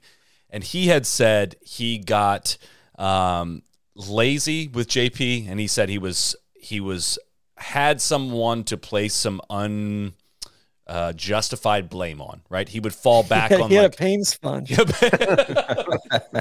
He would fall back basically on like, he's like, hey, now with Harry on the bag, I'm going to get my own yardages. I'm going to do my own reads. Like, it's all on me. I need it to all be on me. I need to take ownership in it. I need to be more invested in the shots. I need to be a part of the process instead of showing up at my ball and knowing the numbers and like asking what I should hit. Like, that's all on me now. That was 6 years ago now. I don't know how that relationship has evolved. Kev is still in here, and he just fired into our chat. Sorry, Cody. I was double clicking. Like, all right, and like I'm not asking this to like be a dick to Harry. I like who knows if Harry Harry, for all I know, could be a great caddy, and Rory's just not using him, and Rory needs to be capable or totally committed to all these shots or whatever. But just looking at variables, especially when it comes to putting and reading greens and all that, like let's look at all the variables here, right? Yeah, I would say Rory only reads his own putts. He and Harry definitely have some discussion about yardage. They have a few laughs every now and then when something kind of, I think it was on, the one that's 5, when Rory almost made that long one from just off the green. They had a good laugh and were sort of chatting about it, but they don't have a lot of convo. I don't know whether that's good or bad, but it wouldn't surprise me like if the thought has entered his mind of like, all right, do I need a different set of eyes on this? With the putting like this, I don't know how you wouldn't sort of ask yourself that question. Like maybe someone else should help, give me a read here and there. And that's again, like every time we have this conversation, that's not that, as TC is saying as well. It's like that's not on Harry, right? I think Harry's providing like a very specific thing of like Rory's probably at a comfort level when he has his buddy out there on the bag and going about it. And I think it's fair to point that question towards Rory to be like, are you getting everything is it convenient for you to have like one of your friends on the bag who is you have 6 years of PGA Tour experience, you win FedEx Cups, you won a lot of tournaments together. Like he's a good player. He's a really good player. Yeah. It's not his capabilities at all as a caddy. That's never been what it is. It's like, are you utilizing the caddy role to the best of your total ability? Like I'd flip it around to also be like Scotty and Ted right now.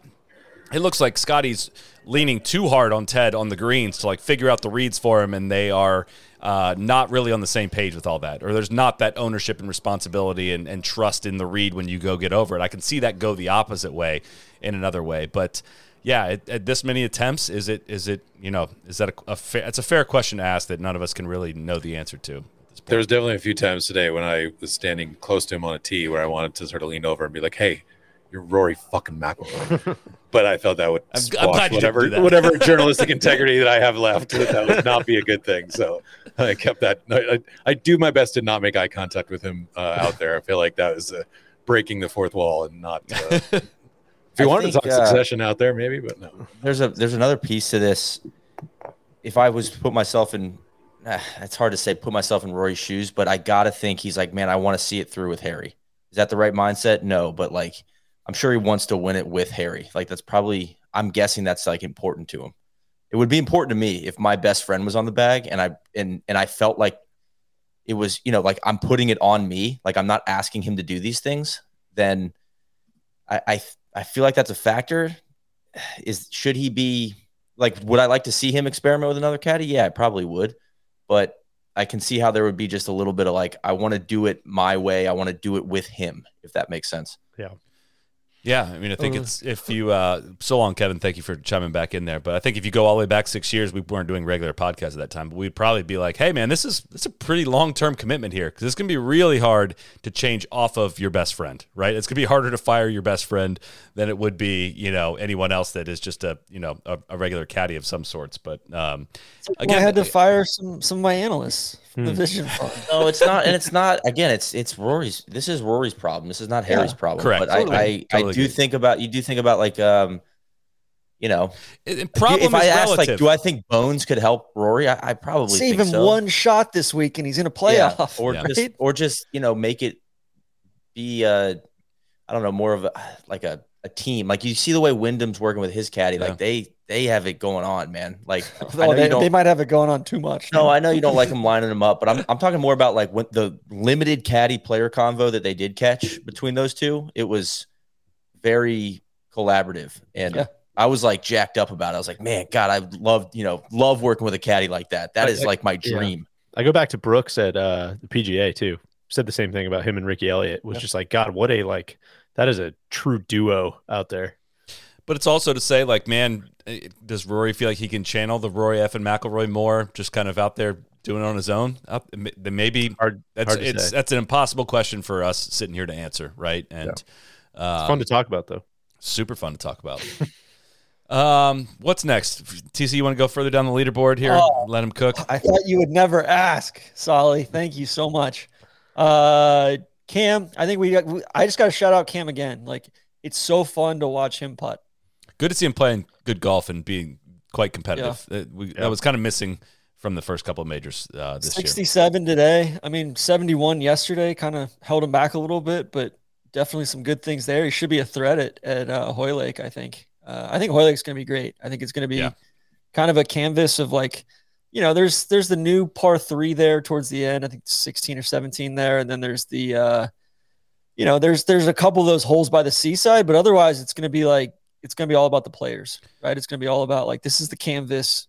It's about the players, not the course. Careful with your hole numbers, because I think they do flip. Because don't they? I don't know if they're doing the same thing they did last time, but they send players off the 17th hole to play 17, 18, and so it might be like 14. That's the par 3. That now I don't know. It's confusing. It's because they don't like that the first hole the first hole there is a in-course OB all the way to the right. It's so sick, but they don't want people to have that be their first hole, so they play 17 and 18, then flip over to 1, which makes that hole 3, and it's super confusing how it all works. But I don't know if they're doing that again. Tommy, I don't have to say a whole lot about his T5. It was Finno texted me. He said it could have been a 59.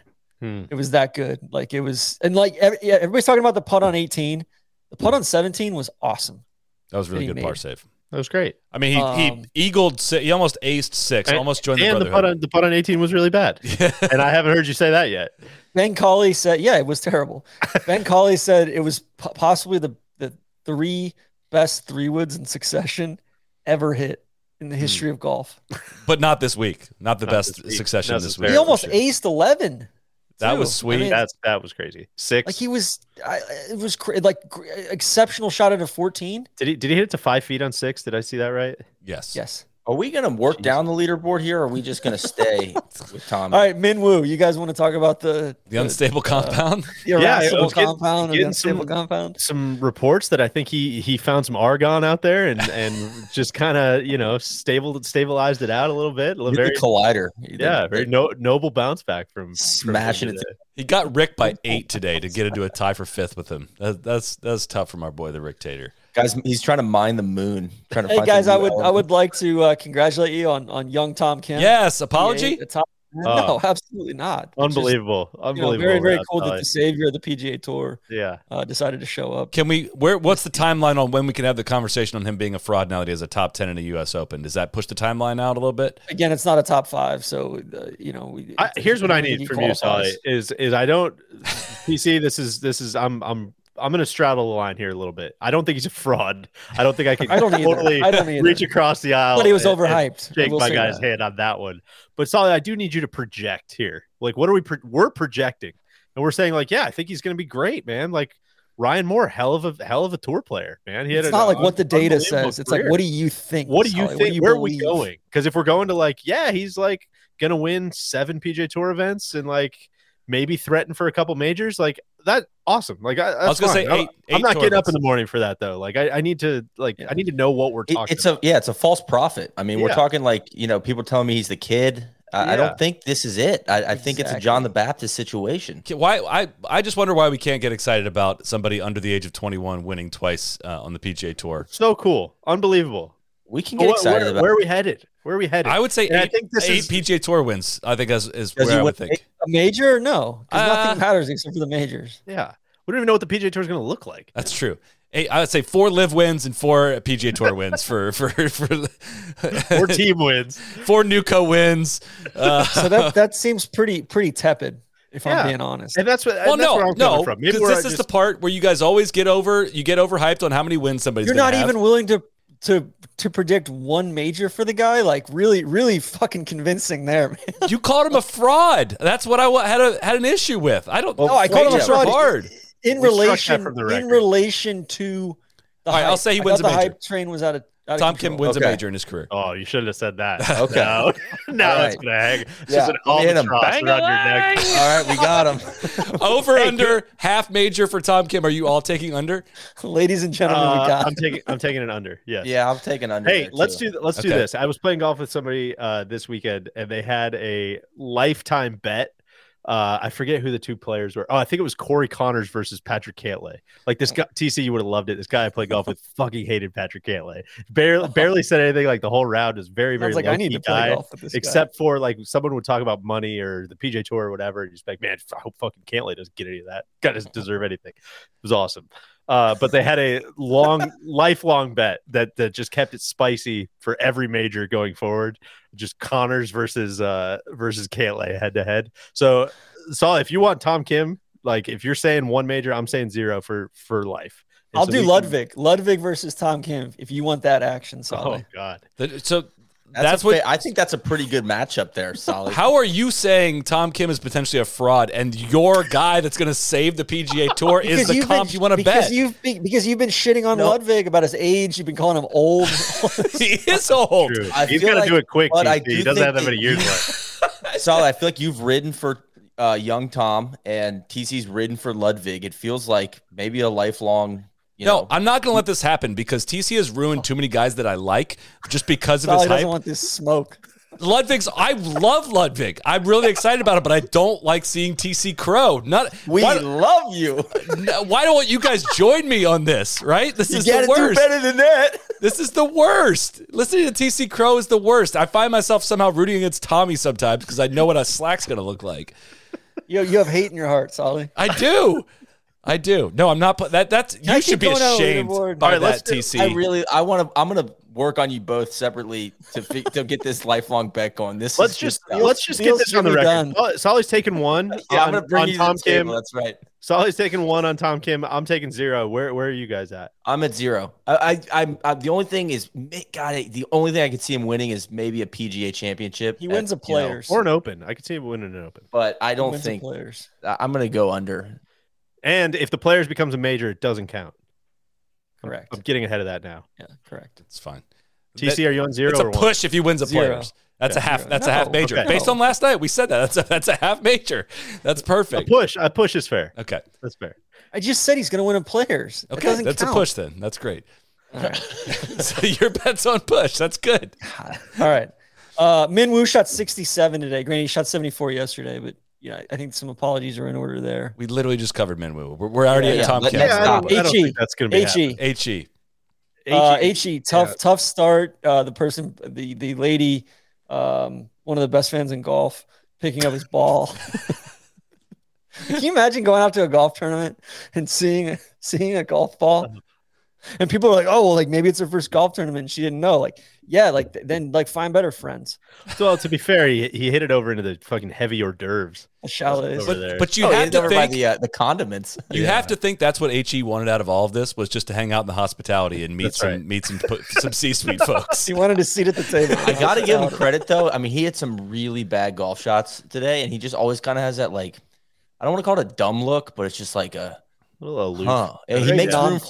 He makes room for wow. He does in a big way when he's just like not hitting it well. Huh. TC Austin Eckroat. I gotta must credit TC. Thank you. Yeah, thank you. That was one of the 65 names he said in the preview pod, and I can't believe that he finished 65. Shot 29 on the front. Exceptional round of golf. He's playing really, really, really well right now. Putter cooperated this week, chipped his butt off. Good stuff there. Yeah, Rahm 65. Xander is exactly who we thought he was. I predicted. I want to apologize for thinking that this was going to end different this week. I was kind of floating some stuff on Thursday that maybe this was going to stick around. His U.S. Open record remains pretty impeccable as far as clerically, anyways, on paper. But I'll offer a tepid apology for that. We might have to like.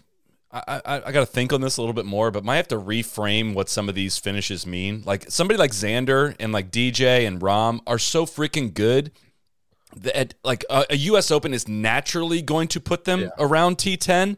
It almost becomes like a tennis thing where it's like, if you hang around at a U.S. Open long enough, like, of course these guys are going to finish 10. Exactly. Yeah. Like, if they play 90 more holes, like, I have a feeling Rahm's going to be like third, right? But it's like their fitness level is higher. Yeah. Their floor is, Yeah. I'm with you. So that I don't know I haven't fully fleshed that out, but I think it's just different than, the we PGA might need to Tour get a panel needs. together, TC. See which one of these top 10s. Well, I think Xander at this point, like with the shirt today, that was one of the worst shirts I've ever seen, especially when paired with those pants. Like you can't match those with the blue pants. Can we shout out Xander for literally shooting the U.S. Open record in round 1 and not breaking par in any of the other 3 rounds? Like that's tough.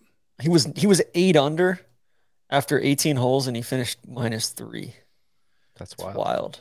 He seems to get stuck between like real like I'm listening to like pregame rap, drinking NO Explode, like I'm gonna go and fucking ball out, and then getting like kind of mopey, like because I've been there, not with the NO Explode on the golf course, but I've been there with like I'm gonna be super like NO focused, like it's like I'm gonna be super focused today. I'm gonna be intense, and then it just goes wrong when Xander's feet are cramping up because he's taking too much creatine. He's taking too much Jack 3D. What the fuck?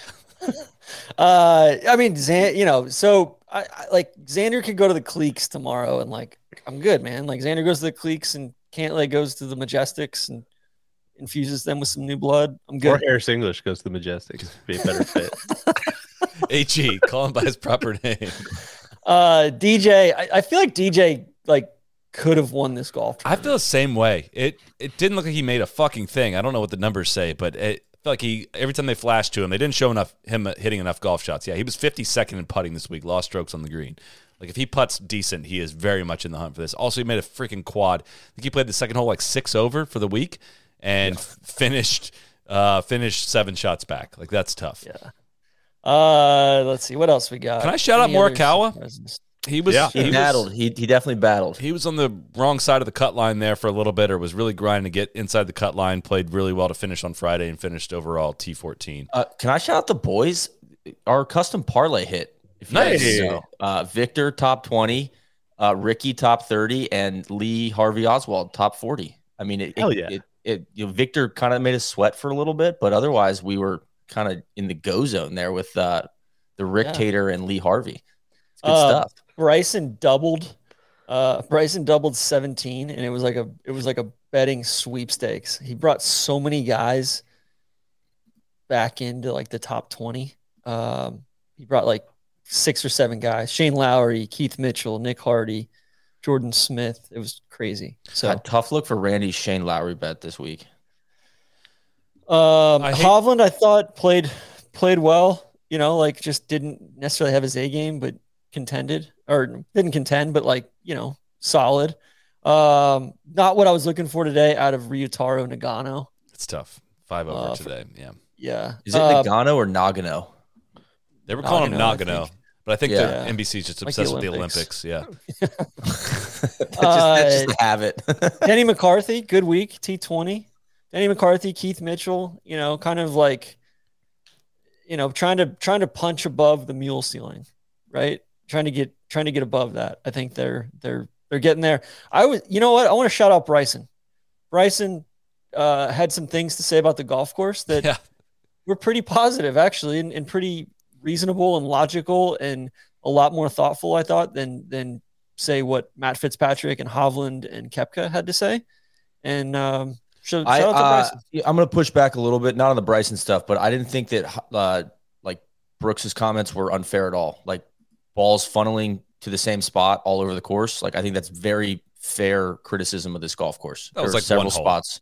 It's like 3 was one, but like I think you're getting that on 8 is happening. You're getting that on 18. Like there's some spots where it's just like 18. Everybody's going to end up in the same spot. 18's like the flattest fairway on the down course. To the right, where if there's certain collection areas that like make a good shot and a bad shot the same. But then Brooks somehow loves Aaron Hills, and it's like, hey man, like Aaron Hills has some of the same shit going on. Yeah. Did anybody ever ask him if he liked Aaron Hills though? He might have just won the golf tournament there. He did. The quotes were literally like Then Coley posted them and said, like, yeah, I like this play. He basically, said the exact same thing. To be fair, you could play some of the quotes from this show from this week, and they'd probably be a direct opposition to a lot of stuff we said tonight. So I'm not going to hold him against that. Let's see here. Other stuff. Jordan Smith. Also, just want to say we're grading Bryson on a curve at this point. It's really against himself. It's like a total poop in the potty. But I want to hold on. I want to go back though briefly. I'm cool with the players being critical of the course. If they disagree and they don't like blind shots and stuff, like they should be able to say that and not be like that's stupid. Like that they're not like in the woke architecture school. No, if you don't like blind shots, like you can get the fuck out. I think if it gets to a point where it's like unfair or the shots or holes don't have like good architectural intent and shot value, I agree.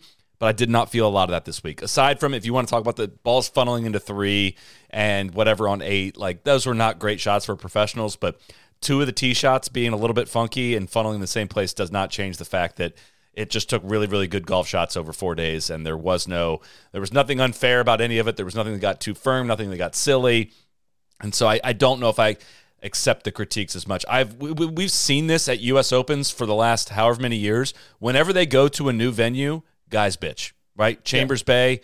Maybe there was some good reason to bitch about the green quality, but like that's obviously a very good golf course that ended up being a very interesting major championship. Erin Hills, they didn't get the conditions they want, but everyone just laid waste. Like as soon as they go somewhere new, guys just will go out of their way to lay waste on something. You know what? It's funny to me. All the people that are the Belle Reeve stands, the Belle Reeve and the Torrey Pines stands, that are like, you know what? Look at this leaderboard. Like what a great golf course that could produce this leaderboard. Where are all those people? It's like happens literally like every U.S. Open. It's disgusting.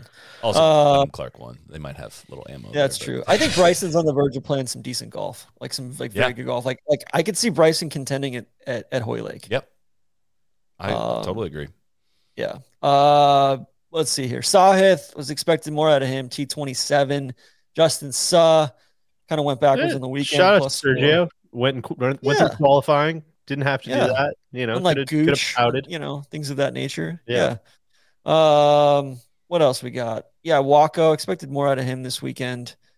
Decky kind of faded today, 75. Sam Bennett came back today for a 71. I'll shout that out. Gordon Sargent, we haven't talked about his putt on 18 that popped back out of the cup. That was a tough look. Apparently, the guys in the group ahead or whatever, when they pulled the pin out, it pulled the cup liner up, and he just got totally Joe Daly'd, which was really classless. Yeah. I have no idea how we get to David Puig from what looks like Puig. No, it's Puig. Yeah. Puig daddy. Yeah. I don't know how we get to that from Puig is what I was ready to say there. But apparently that's how you say it, which has been news to me this week. Interesting. So, can I wrap you there, TC? Because we're T43. Yeah, I mean, Billy Horschel, I want to shout him out again, making the cut, playing adequately well in the U.S. Open. Weeks after that, I thought was big time. And then otherwise, Solomon shot 74 today. better than Solomon shot 88.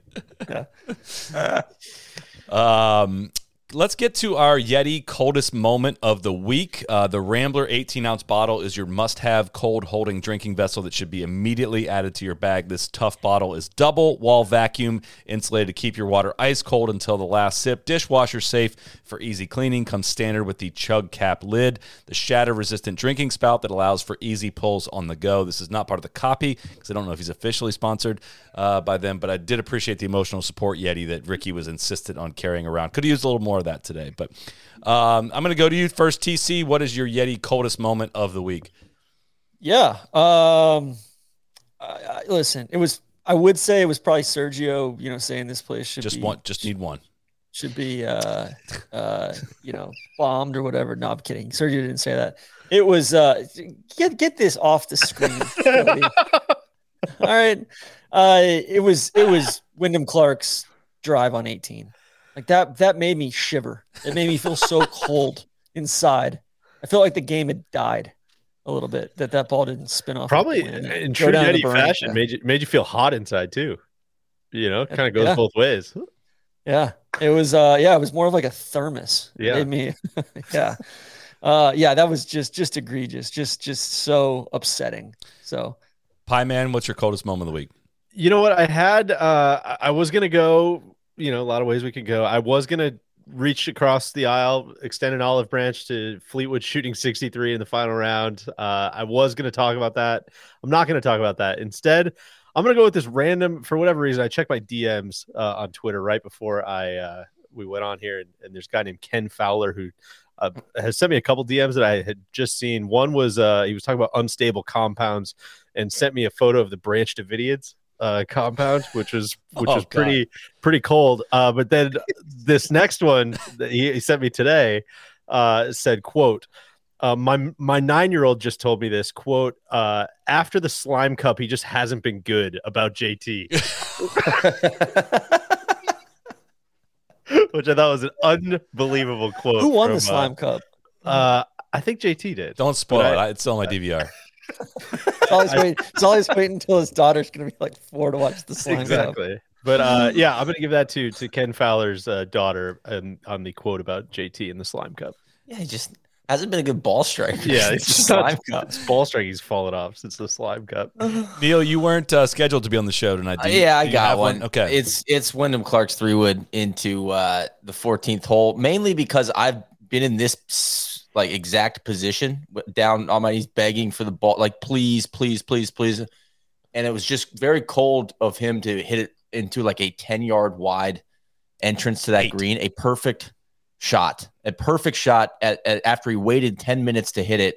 Whereas, this scene that we're looking at is the ball going out of bounds for me. So I thought that was just cold-blooded for me to see that, for him to be praying for it to be a perfect shot. But that moment is like, that's where he won the golf tournament. So for me, that was the coldest moment of the week. Solly, what about you? Mine, I was hesitant to go with this one because I knew we would cover this earlier in the show. And we, of course, have already touched on this a little bit. But the coldest moment today was by far TC tweeting out earlier that the Cantlay was going to have a stolen valor yellow Wikipedia square on his result this week before Tommy Fleetwood went out and shot 63 to get that. I think this was yesterday, wasn't it? Gross yellow. Even better. Gross yellow square that he gets on his Wikipedia page. Again, top 5, baby. For backdooring the pressure-free top orange 5 for a top 5 on the soft golf course that he got to play this morning. So that was cold, so TC. I love that. That was really fun. So guys, I think some of the hospitality from LACC towards just the world of golf, trying to buy up all of the tickets, that could be the coldest moment of the week too. Could be the coldest moment of the year in golf. Do you guys? I don't even begrudge LACC for doing it. Whatever, like USGA. Like, don't accede to that stuff. Oh, look, TC's trying to protect his invite back here. That's exactly what you're doing. I'm good. It's tough though. Like if I'm Juan and Co. Like, I guess this deal. Yeah, when you take over the deal, but like this wasn't your decision to do this, and you have to own all the. But they're talking to him about 2039 right now. It's on their website. Like, is it announced official? I saw some tweets today that like, you don't sign the contract officially until 5 years out from the date. So I think the club has already voted on it, though. Yeah. Yeah, but I know it's listed on the USGA site as it's going. The U.S. Open's going in 2039 to LACC, and it's like, I think some things would. I don't know. I'm of two minds of this. Like, there's enough there to say this shouldn't happen again, mostly from a vibe perspective and a lot of things we've covered, but also to say, like, do they learn lessons out of this experience and address them in 16 years? And also, I would say there's very little chance that the golf ball and technology goes the same distance 16 years from now as it goes right now. And like, we haven't really talked about that probably enough this week. I don't know what more evidence you needed than Rory on a 590-yard par 5 hitting 8 and 9 irons in over the weekend to just be like, we might have an issue here, guys. And it's really on display on a golf course like this. And so, it's going to Marion before it goes back to LACC. Like, we know the golf ball's changing, or something in equipment's going to change between now and then. Plus, we may be watching it in the metaverse. I was going to say, pro golf might not exist either. We got to or that. Like we'll be watching it with VR and all sorts of stuff. We don't need NBC. Yeah, those Apple goggles, whatever those are. Neil, I need a debrief on those from your tech buddies. For people that don't have it in front of them, future U.S. Open venues. Next year we go to Pinehurst, then we go to Oakmont, and then Shinnecock in 26, Pebble in 27, back to Winged Foot in 28. 29 is open I'm sorry, Pinehurst back in 29. So that's 5 years between Pinehurst U.S. Opens. And then 2030 and 2050 is Marion. And then 2031 is 50. Basically, I mean, we can report this news now, right? Like it's going to Riviera. Like that is that's the worst kept secret maybe in golf right now. At some point, like when's it going back to Brookline? I felt like that was a rousing success. I thought it was good. I thought it was fine. I still think like, especially after this week, I feel like we need to be prioritizing venues you can get a lot more people in. And Brookline had an attendance number issue as well. Had a better vibe than this. They showed up, man. They did, but literally number-wise was like that was a concern last year. They had some ticket issues. 40,000 versus 50,000 or 30,000. Like this was like it was 20% of what the normal was. Get a lot of people at Erin Hills. A lot of space out there. Yeah. We'll see about that, but I don't know if it's happening, but Brookline was 30,000 on the weekend last year, and this was LACC was 23,000. Did a quick like Oakmont basically can host up to 50,000 fans a day. So like I think that's a really fair take if you are a fan of the U.S. Open to be like, hey, like, it's got to go to these big ass venues that can host more people. Like the vibe is important. It really is. Like there should have been a raucous roar when Wyndham hit that shot into 14. Like that, it just is a thing that definitely translates to TV. And then 32, I don't think is announced, and we don't need to go this far. But then 33 goes back to Oakmont and what? Going down 32 goes to Boston then, for sure. Hey, was there some running that was supposed to happen? There was. At the end of the show. That's how we're ending the show. End of the show. When we're real quick, I do want to shout out the USGA for. I think they're getting. I don't know. I like where they're headed overall. I think there's a big mess to clean up after the Mike Davis and the Craig Annis eras. And I think that there's some, I don't know. I think they've done a really good job from a calm standpoint overall. Like personally speaking, as someone who like does stuff on social, I really appreciate that they bring out really good photographers like Jeff Marsh and Matt Hahn and those guys and like let them do their work. The stills on their Instagram are out of this world. They're awesome. And they let us and all media types show up and do whatever you want over the first couple of days. And the media, just like everything is just like met with a smile and met with like, hey, how can we help you tell the story of our tournament? And it's appreciated. And, I think there's like logistics stuff and all that's probably with a far different team and probably, not even related to any of this. But I do think just from a, like I've noticed a big sea change with the USGA over the last 2 or 3 years overall. So I just want to say thank you. Yeah. It's freaking fun to go out, even just for practice rounds and go hang out and explore the golf courses. And I had a great time earlier this week and can't wait for Pinehurst next year. And can't wait I won't be able to go to U.S. Women's Open, but a bunch of us are going to be going to Pebble Beach for the U.S. Women's Open, which is going to be extremely highly anticipated. And they've helped a ton with. We'll have YouTube videos up, and God, that's gonna be a good video. Really good video. Can we? I mean, we got the hay in the barn. I think we could talk about what that video is. We've got for people love the big guy. That's no secret. People love Big Randy. What if I told you we're watching every shot of Big Randy playing Pebble Beach? Coming soon to the YouTube channel in 30-mile-an-hour winds. The front nine with Michelle Wee as well. Tough. I should mention Michelle Wee also plays in the front nine too, which is the back nine. Actually, we started on 10. But any Hamsterdams we want to close the book on for the week? Will you guys get as fired up as me? I mean, it's brutal. I already got my shots in. I'm beating down TC. Yeah, it's a joke. I mean, maybe we can roll in the audio from last year here, save everybody some time. It is bad and depraved, and I'm with you. But but then like they do, they give the hostage a water bottle at the end with the Rolex hour-long commercial free. I don't think they do a lot with the commercial free part, but it does help a lot. I mean, it's really that simple. It's like, oh man, I'm really enjoying watching the golf now. What changed?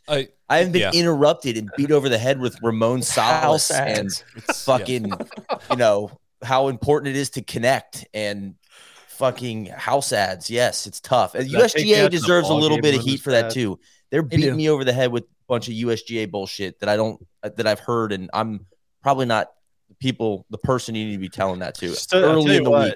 It doesn't really make you want to rep the tag, Neil. It doesn't at all. It doesn't. I will say the only thing I'll say is I had the ass sweat going for those final few holes. Like they delivered on the very end. Yeah, it was, which is like the bare minimum of what like their biggest championship should do. Golf. They did. They did at the end. It's like a begrudging. You do got to hand it to them. But like it was really tough. And if you're a casual that like only tunes in towards the ends of the rounds, you're probably not feeling the same pain that we felt like watching so much golf this week. But if you are like a diehard and you're a media person that like tries to cover this tournament, it's really, really hard. TC, I'll tee off on a couple things for you. One, playing through is, shoved onto us as some type of innovation. Now it's just become another way that they can. I think it's more abrasive than just a commercial break. I actually hate it. Because I just hate it. It almost like stresses me out. It's a sensory blitzkrieg, and I don't like it at all.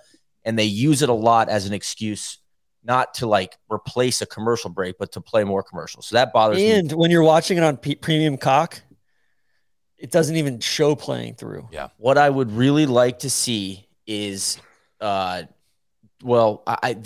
almost like they're, and I would love to know the economics of this, but they sometimes like Deloitte or somebody will show up on the leaderboard, or like the Amex exclusive cam on 15. I feel like they toss those into these deals, like just like, oh yeah, hey, like a little kicker to sign the deal. I think that they could do a ton of heavy lifting with scoreboard sponsorships and on-screen stuff, and not be like, it would be better for the company and for the viewer if there was just more like, yo, just show me the fucking logo. I don't need to see Ramon Salas and how important it is to connect 100 times. Like, you're not even showing me new commercials. You're actually doing, it's a detriment to the brand. Like it's a bad model overall with the breaks. And I'll stop it. Like everything's always just going to be an add-on. Like exactly what you said is their idea to do that. They're going to do that. And then also just add it on. And that's what's so, it's like, I think they need to sit down and have a conversation. And I think there has to be some CMOs that are like, yo, this is bad. Like if I was a CEO of one of these companies, I would be annoyed with my own fucking commercials. Like if I was the Workday CEO, I'd be embarrassed for the Rockstar shit. Rockstar? Like it's a joke. It's like, yo, you greenlit that? Like who's my CMO? Like let's do something a little bit less abrasive. The only thing, and a little more subtle. Like everybody knows you're sponsoring the golf tournament. Like can we get less intrusive? Yes, I know I'm preaching to the choir, and this is not going to happen. But I just think that those scoreboard sponsorships and getting more like, stuff that slides in on the screen as an overlay is going to accomplish 80% of what you need to. And you don't have to hit me with this playing through bullshit. So that's a complaint. Just sponsoring a hole, like have each corporate partner paint the fairways. I don't give a fuck. Like I really don't. Just stick with the golf for a while. That's all. And then on the flip side, like I said earlier, I thought NBC last hour was good, riveting, satisfactory TV. And I thought they had some good graphics on 6 and 8. And I thought the broadcast team did a good job showing me those holes and why they're unique. They could have been better with other holes, but that was pretty good. I thought the encores, both Smiley and Noda, were good. So those would be my positives. I think the whole production is just stale. They've tried to add in some talent. I miss Roger and Gary a little bit. The camera angles stink. I am worried that Tommy Roy is completely washed, and that sucks because he's a legend of the game and of TV production. And like they had a drone out there. I don't think we realized that until 18. You know what I mean? Like they busted out on 13 when there's no. The first thing they showed was 13 on a drone, which had no fans around it. Like they got all these holes with no trackers on, with no shot tracer on them. It's devoid of any sort of inventiveness or soul or evolution. I am excited to watch. Gentlemen, very excited to watch Hump Day though on NBC. I will tell you guys. And the Big D. Honestly, based on a true story, kind of looked like a cool show. Like I might check that one out. Like I'm not gonna lie, I was kind of like, what is it? Stockholm syndrome. It's like I tuned out. It's like basically it's like a show about a Birdo podcast. Come on. I mean, it kind of look fun. I might watch it. I got waterboarded by the Big shows that look fun. We're not doing this. Come on. Big Ten Saturday Night Football, which looks admittedly awful. There were so many commercials Thursday, Friday that the YouTube TV, like I think when they bring the local network ads in, the Zen. You get the Zen videos. I've never seen the Zen videos last that long. Yeah. They were going on for like 30, 45 seconds. It was just like a flowing brook, a stream. I was like, this is not a good sign that YouTube TV can't even fill the fucking inventory. There's so much room for it. I mean, Rory wasn't playing through on all sorts of different like key shots. Got to stick to that schedule, TC, man. I kept spreadsheets all weekend. Gentlemen, in total of golf this weekend, I watched over 9 hours of commercials. What was your favorite commercial and your least favorite commercial? Up to 9 hours of commercials. And I get it. I watch a lot of golf. I watched almost every single day, Thursday through today, 9 hours of ads. That's fucking crazy. Now, I will say the weekend, you're right, Neil, it did get a little bit better. They brought it down instead of 19 and a half, almost 20 to right around 10 minutes. But they get you when they bring a ton of on-screen stuff through. Playing through, what I thought when they first introduction was just like, oh, this is just a temporary solution that like we're going to make this so it takes up like this little corner of the screen and you're still going to be able to focus, but it's not. It like continues to creep and creep and creep and creep. The planes, the audio this week are ridiculous. Now, this is the same network that we started this year with a commercial-free hour, I think, thanks to our old OEM partner in Hawaii. It's the same people who are bringing. That was Golf Channel, not NBC, and that's an important distinction. Cost-wise. Very true. Cost-wise. Okay, but I'll say this: the drones, like we saw this, we saw like chasing drones and stuff like that all over the place, all of winter and spring. Where's everything at? Because TC's been harping on the camera angles how it just washed everything out. I don't think, again, I didn't play this golf course, but I don't think this golf course was like awesome to see. I'm not like chomping at the bit to go see it from what I saw on TV, and that it just sucks because you guys have the complete opposite thing and it just doesn't make sense to me. And if we're watching it on TV, isn't that like something that's supposed to shine through? Yeah. Again, it's the whole reason of having it there. I feel like I'm defending them weirdly, but like what was additive of like having AO and Jim Gallagher Jr. on Sunday and Saturday go out early and like highlight some features, right, and slow down and like show it off.